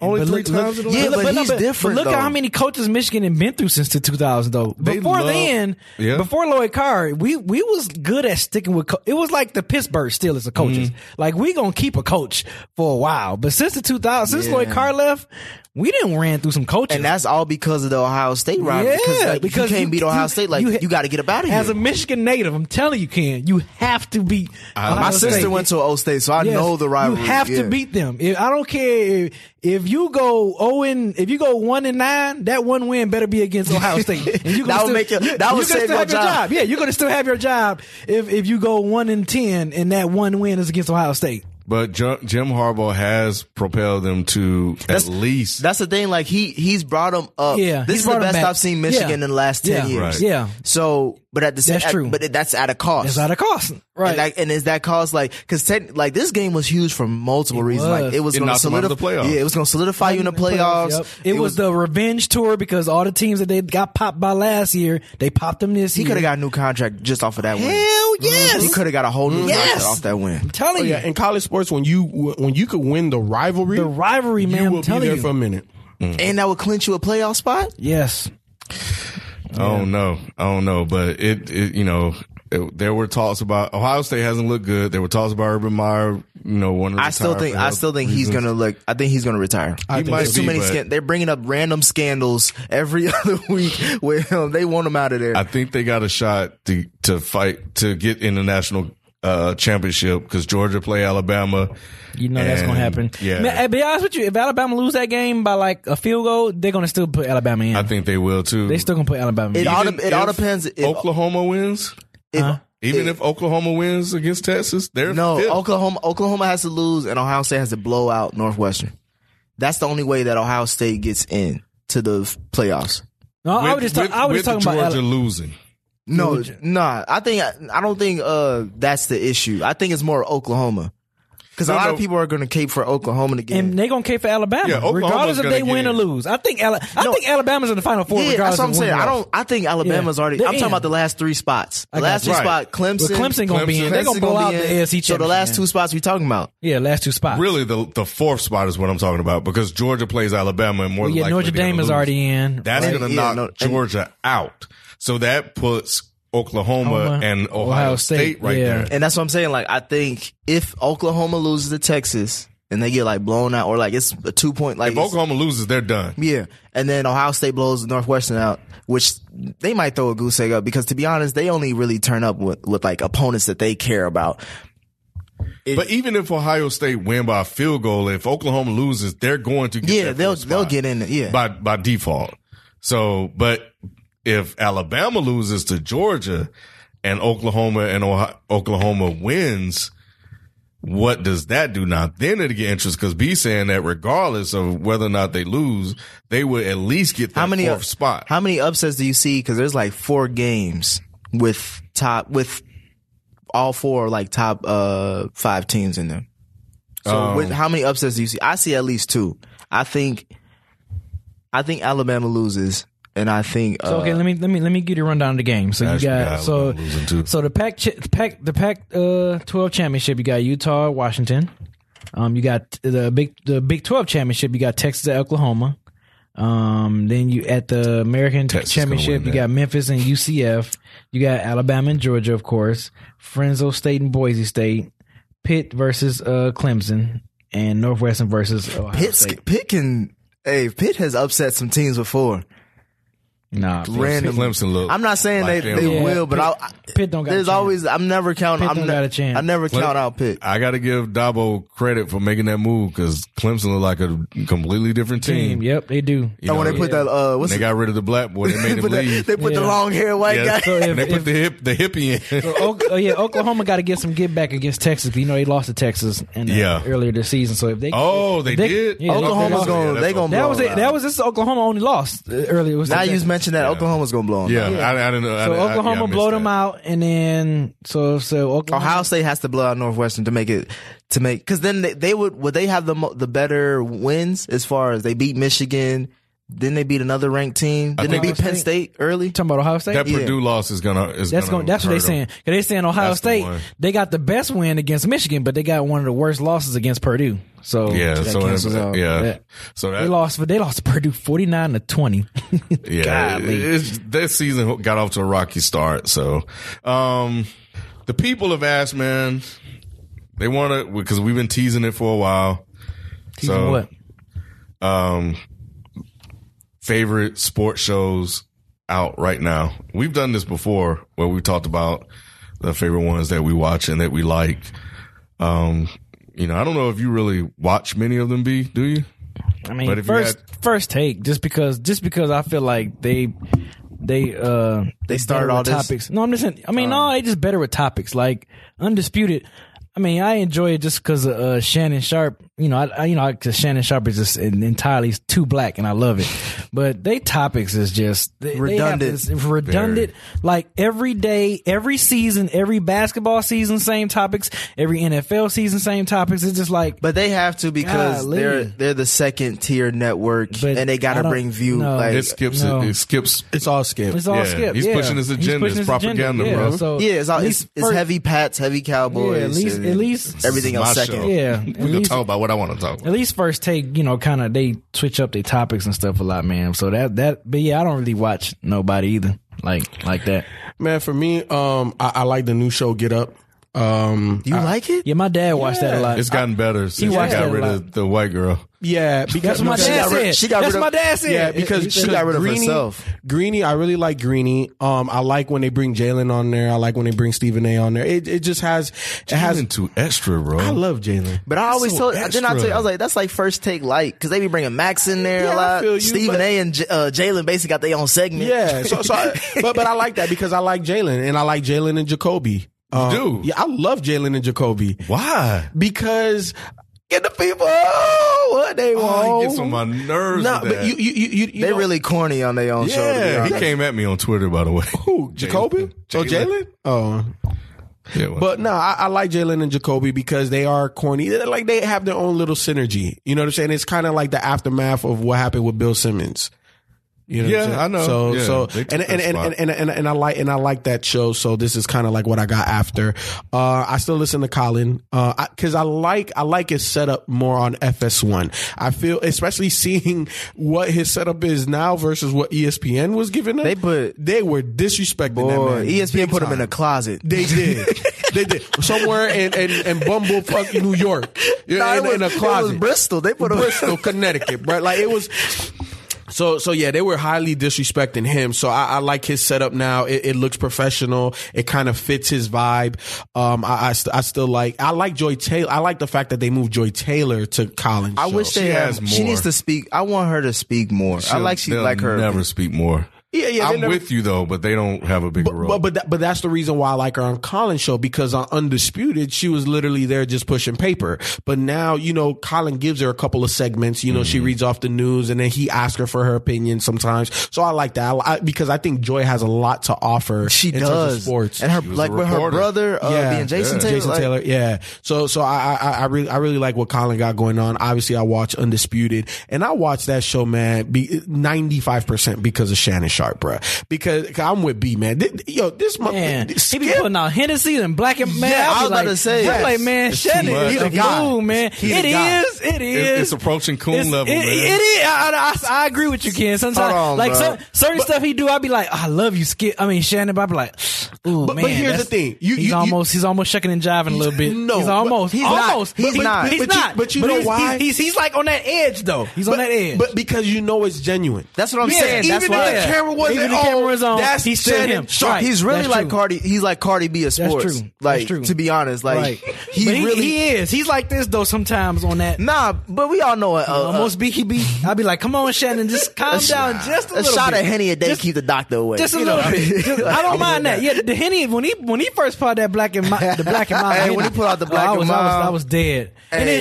And Skip was looking so confused. He was like, what is going on? He put the black culture on the show. Yeah. Oh yeah. And when they saw the ratings go up, I like that. Like, oh, no, but sometimes I be looking for that black face and them big old lips. Sometimes nah, Shannon ain't gonna never. He gonna keep. You know what I'm saying? He gonna keep it 100. And then I like the fact that you know, I think Shannon's probably one of the hardest working people in sports, and I think he doesn't get enough credit for that because he does the Sunday joint. Then he has he's on the prime time show on the NFL Network with Prime Time, LaDainian. Man, them two, him and Dion need their own show. Yes, they do. Oh, yes, they my do. God. You talk about man. Now that I will watch that every day. Hey, you remember when Tony Romo called out Dion and then Dion responded? I did see that. Yes, man. Hey, that was beautiful. Yeah, I love it, man. But damn, what else do I watch? You watched First Things First. Yeah. I honestly think they needed Chris Carter kind of. Oh, you know what? I take that back. I do watch it. I don't watch them faithfully. Like I watch Undisputed and some of the other shows, but I like them. I more so watch them on YouTube. So I watch their little segments on their particular topics. But yeah, I do watch them. Chris Carter be disrespecting the hell out of Nick Wright sometimes. He do be slapping him around. Yeah. But they homies. They are. That's why. And look, man, they can get away with it. Chris Carter's been through a lot. So he has a lot of room to say a lot. So it's one of those things. Damn, what else do I watch? I think that's about it. My top 5, I don't know if this is in order, but this is what I watch consistently. Speak for Yourself. I can't stand that show. One guy. I'm done. Because I love him because he always, now listen, because he brings like. No wonder you're disrespectful. Yeah, it all makes sense now. No, I knew y'all was gonna say that. Nah, it's because he says the most outlandish things, but he has some point, like sometimes he has some points, and then Marcellus, now that Colin left, he brings that, obviously he evens it out. Marcellus be going at it. Yeah, like Marcellus, he don't let him get away with that. He don't let him get away with that. And then also I like more the guests they bring on are a lot better than most other shows where like you focus on Skip and Shannon a lot, but with Speak for Yourself they bring in real, like Tony Gonzalez comes on a lot, Greg Jennings, they bring Rod Woodson, they bring in a lot of good analysts. Jim Jackson is on there a lot, so I like Speak for Yourself. I like, of course, Undisputed. We all talked about that. As far as ESPN, I like most of my sports shows. I like to be entertained a lot. So PTI, I still watch that a lot.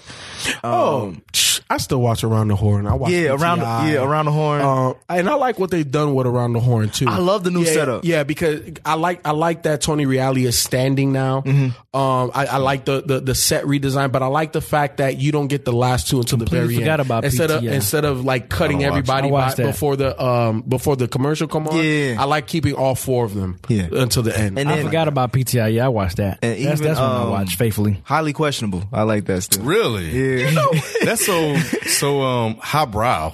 It's just because I like to be entertained. Like that is not entertaining. It's not entertaining. I like to be because even Pops, like, and I know he Cuban and all that. I'm just like, bro, like, get this man off the show, please. Oh, you know what? I'm sorry. I said it was highbrow. I was thinking of High Noon. Oh no, with Bomani Jones and oh boy. I've watched a couple of those episodes. It don't hit. because it come out the same time as Cowherd, and it's like I prefer him. I prefer Cowherd too, but I like Bomani, so I wanna support, but it just don't have nothing special. Bomani's better by himself. He is. Yeah, when he was doing his podcast, way better. But as far as hot take goes, I think FS1 has the better cast. Like commentators or just analysis, I think they have a way more better cast than like, even though obviously most of those guys came from ESPN, but like Fox gives like, hey, do what you do best. Like we're not going to we're going to give you all the resources. As far as takes, yeah, because they be saying whatever.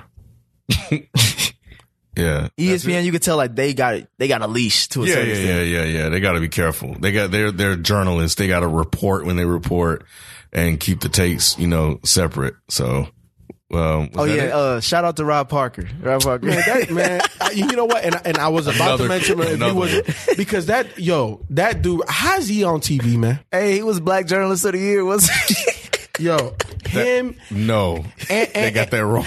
And Whitlock, bruh. How are these guys on TV? Did you see? I gotta send y'all the clip of Whitlock when he was when Cowherd was out of the herd, and you know they have substitute. He was. I remember that. He was. The way he went in on LeBron, oh my goodness. It was hilarious. It was so disrespectful that he decided that. Cause he was doing that around the time when LeBron's house got vandalized. Yep. I can't, you know what? He's a troll. Me and Whitlock go way back. It's his fault. It's way back because I know Ken and Rod, they didn't really know about Whitlock like that.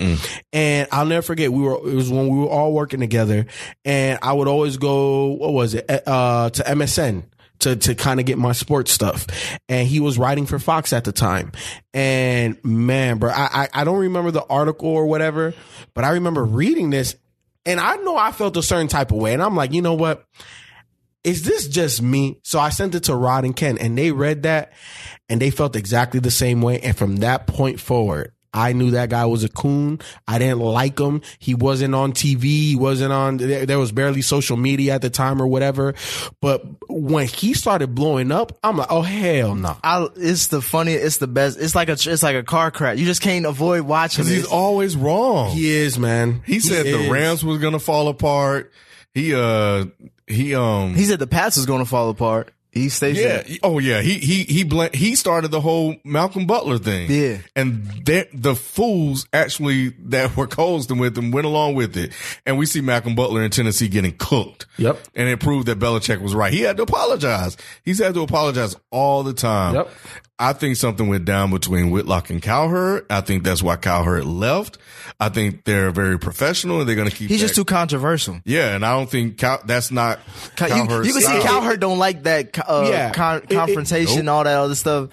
Like he keeps it real. It's oil strict. and water. Yeah. It's oil and water. They don't mix, and I think that they try to because obviously they both have a pretty large audience, and for a network that's trying to get put on into the sports scene like that, you just want collaboration. But yeah, you haven't seen Whitlock on Cowherd's show. You haven't, they've kind of separated those guys, and I think what Colin, the thing I really like about Colin is kind of you get a sense of what's happening without him saying anything. Like I kind of knew when his last days of ESPN were happening, and he didn't mention it. He didn't say anything bad about ESPN. It's just, he's such a great storyteller. And especially if you watch him, you get a feeling of stuff, man. And you could tell that him and Whitlock, it's a wrap. The thing about Cowherd that I don't like is that when he creates that story, he dies with it. He's not going to let it go. He's going to die with Aaron Donald being better than Baker Mayfield. Like but you know what though? But he's right more often than not. And let's be honest, right? Like when he was talking about, Sam RG3. He said Aaron Darnold. I just wanted to correct. Yo, Sam Darnold. Yeah, sorry. So when he was talking about RG3 over Andrew Luck, and he was like, look, I'll take Andrew Luck all day. And RG3 won Rookie of the Year. And RG3 was the guy that was being sensationalized. He was the guy with the headlines and all of this. And now RG3's out the league. I think when it comes to quarterbacks, he's in Baltimore. He's good with, when he said, okay, fine. When he said, Matt Ryan is more Andy Dalton than Aaron Rodgers, like, that's true. Like when he broke this stuff down, I was like, man, it's true. When he can break some things down. Colin, he's a definitely spin master. He is, and that's what I was about to say. He definitely pushes his own agenda. Yes. And he knows how to do that very well. Yes. Because again, he's a great storyteller. Because look at how he starts every show. He personalizes it. He talks about his divorce a lot. About his divorce. He talks about his kids, his dad, his life, changing jobs, being more prosperous. He'll make it personal to you, and then boom, he hits you with it, and then you're like, oh, well, damn, he's right, right? Because he's just great at that. But hey, at the end of the day, man, look, even when he's wrong, he'll still spin it. And Westbrook, like with a lot of Westbrook stuff. And that's the thing that, and when he, like you said, when he latches onto something and it does great numbers wise, he's not going to let it go because it's good for business. He's like a pit. But however, I do think that he's one of the more objectionable commentators or personalities out there, because he has a segment where Colin was right, Colin was wrong. So he'll point out when he's not right, because don't nobody bat 1,000. No, you know what I'm saying. But he points it out. You know what I'm saying. He'll admit when he's wrong. More so than begrudgingly. Yeah. But either way, he does it more than others. How many times do you see people go out there and really say, "Yeah, I was wrong about this"? A lot of people don't like to eat their words. I mean, we do it. But that's us, because we the best sports podcast out there. That's why. Yeah, I used to Colin's agenda and the way he twists and molds things, and other people like start to believe it, just started to turn me against him, because I'm like, how are you guys this stupid? Like, can't you hear what he's doing? He's manipulating everything. And it just frustrates me. I'm like, okay, I just need somebody to challenge him. Yeah. Same thing with Whitlock. Whitlock has a way of wording things. And whenever you would pin him down or start to get him, he'll change it, or he'll have a cliche phrase that he'll get out of it. He was like, or he'll say, well, everybody's not perfect 100% of the time, or, well, we're not talking about that. We're talking about this one play. Yeah. You know, he'll try to pin it down to this one single thing. And I started to notice that they were not gelling when Colin started to be off the show a little bit more, and they started to change up the format. And I'm like, okay, this show is not going to last. And Marcellus Wiley may change it, but I don't listen anymore. Like, I can't, I listened for Colin, and I think when Chris Carter was on there, but I'm not really feeling the guest anymore. And the show has just lost its luster, and Whitlock was just so bad, and people used to let him get away with stuff. And again, that would just frustrate me, because I'm like, I know you guys are, at least I would hope, was smarter than that. But for me, first things first, man. Is that how you start your day off? No, I listened to the podcast, but I think that's my favorite show, out of all of them. But I start my day off with First Take. I listen to First Take. It used to be 30 minutes of Undisputed, but I couldn't take the topics. Shannon started being extra. Undisputed is not good until like the last hour, or like when they bring on guests. Yeah. Because like the first 30 minutes, like usually the shows are good. The first breaking news and all that, like hot topics, what happened to the game last night. But they are not, because they all, like B was saying, they always do the same teams. Right. They talk about the same obvious headline and talk. But like their last hour, when they bring the guest on, that's when they really get into their bag. Yeah, and then they it's gonna be the same talking points over and over again. Yep. They're gonna Brian, what's going on with and Brian? It's gonna be the same what's arguments. going on with the Cowboys? That was not a catch. The field goal by God. It's just like after a while, it just and then Shannon, like when he struck gold with that Hennessy, it was a wrap. Now, Shannon's borderline cooning, but it's not necessarily that. What Shannon is doing is, Shannon is that guy where if he does something and it receives a lot of attention, he's going to keep doing it over and over and over again. Black and mild Hennessy. Yep. And he's going to double down, because he loves the attention, and that's all he's seeking. But it's pushing right up against that edge. Yeah, it is. But I like I watch First Take because I like Stephen A's reporting, especially when it comes to the NBA. Mm-hmm. So he'll give you some nuggets. You just gotta kind of read between the lines and pick out what he's saying without saying. Although Max is starting to get on my nerves, because he thinks he's right and he's often wrong a lot. A lot. Yes. Especially with Baltimore, Pittsburgh. Especially in basketball. Especially in basketball. And that's the reason why I can't watch First Take religiously anymore. And I like Max overall, but he's just too wrong. And it's like, I don't know where his information is coming from sometimes, because it's just his perspective on sports is just off a little bit. It's very numbers based. It's very numbers. Yeah, like he doesn't really have sometimes he doesn't really have an original opinion outside of the numbers.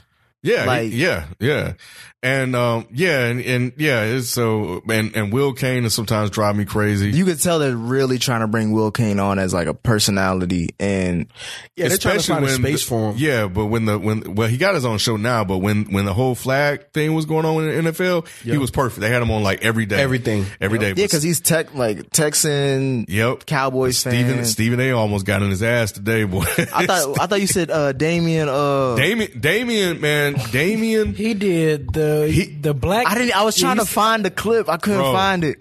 Damian was like, I can't argue with this guy because I'm a snap. So he was just sitting back. He said that? Like this. Yeah, I mean, you can say body language, everything. You can tell. You can tell. He was being a professional. He was just, and he was like, I'm gonna just sit here. I'm not gonna say anything because he had his arms folded with a black man folded arms. He was like this. I was had the look on his face. I was like, ooh, man. Because Will was for whatever reason was very aggressive and. We'll be talking that cat because he think they gonna react like Stephen A. Like, nah, he's a former player. Like, and he's be coming from and will be coming from that privilege, that conservative, Texas standpoint, and so they kind of went into it because basically what Damian and Stephen A. were saying without saying was that Hugh had to take that job because he's a black coach and he's not going to get another job. And he's what they say his record was like 3-36. Like, right. Who's going to hire a 3-36 coach?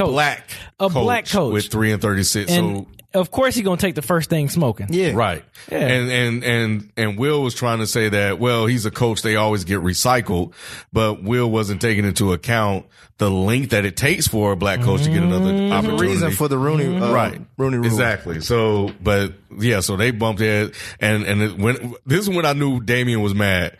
When Will was saying something, the segment was closed, he was like, "You're wrong." And that's all he said. Yeah. That's all he said. And Will kept going, throwing the words out there. Yep. And Damian didn't say anything. I was like, oh, he mad. And he was like, he was going to cuss Will out.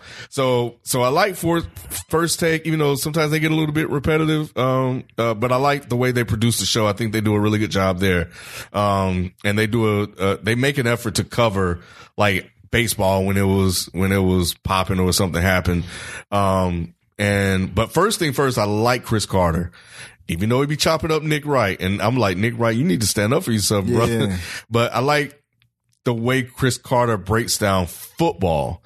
Basketball, he thinks he's okay, but I love his approach. Football, he's wonderful with football. 100. He is wonderful with the football. spot because he can talk about the locker room, the coaching philosophy, what it's like to be a winner, to be a loser. He nails it. Always. Even when you're going through your trials and tribulations. Yep. He stands up for black coaches. He's the only one to be like, I've never seen a coach get criticized for winning.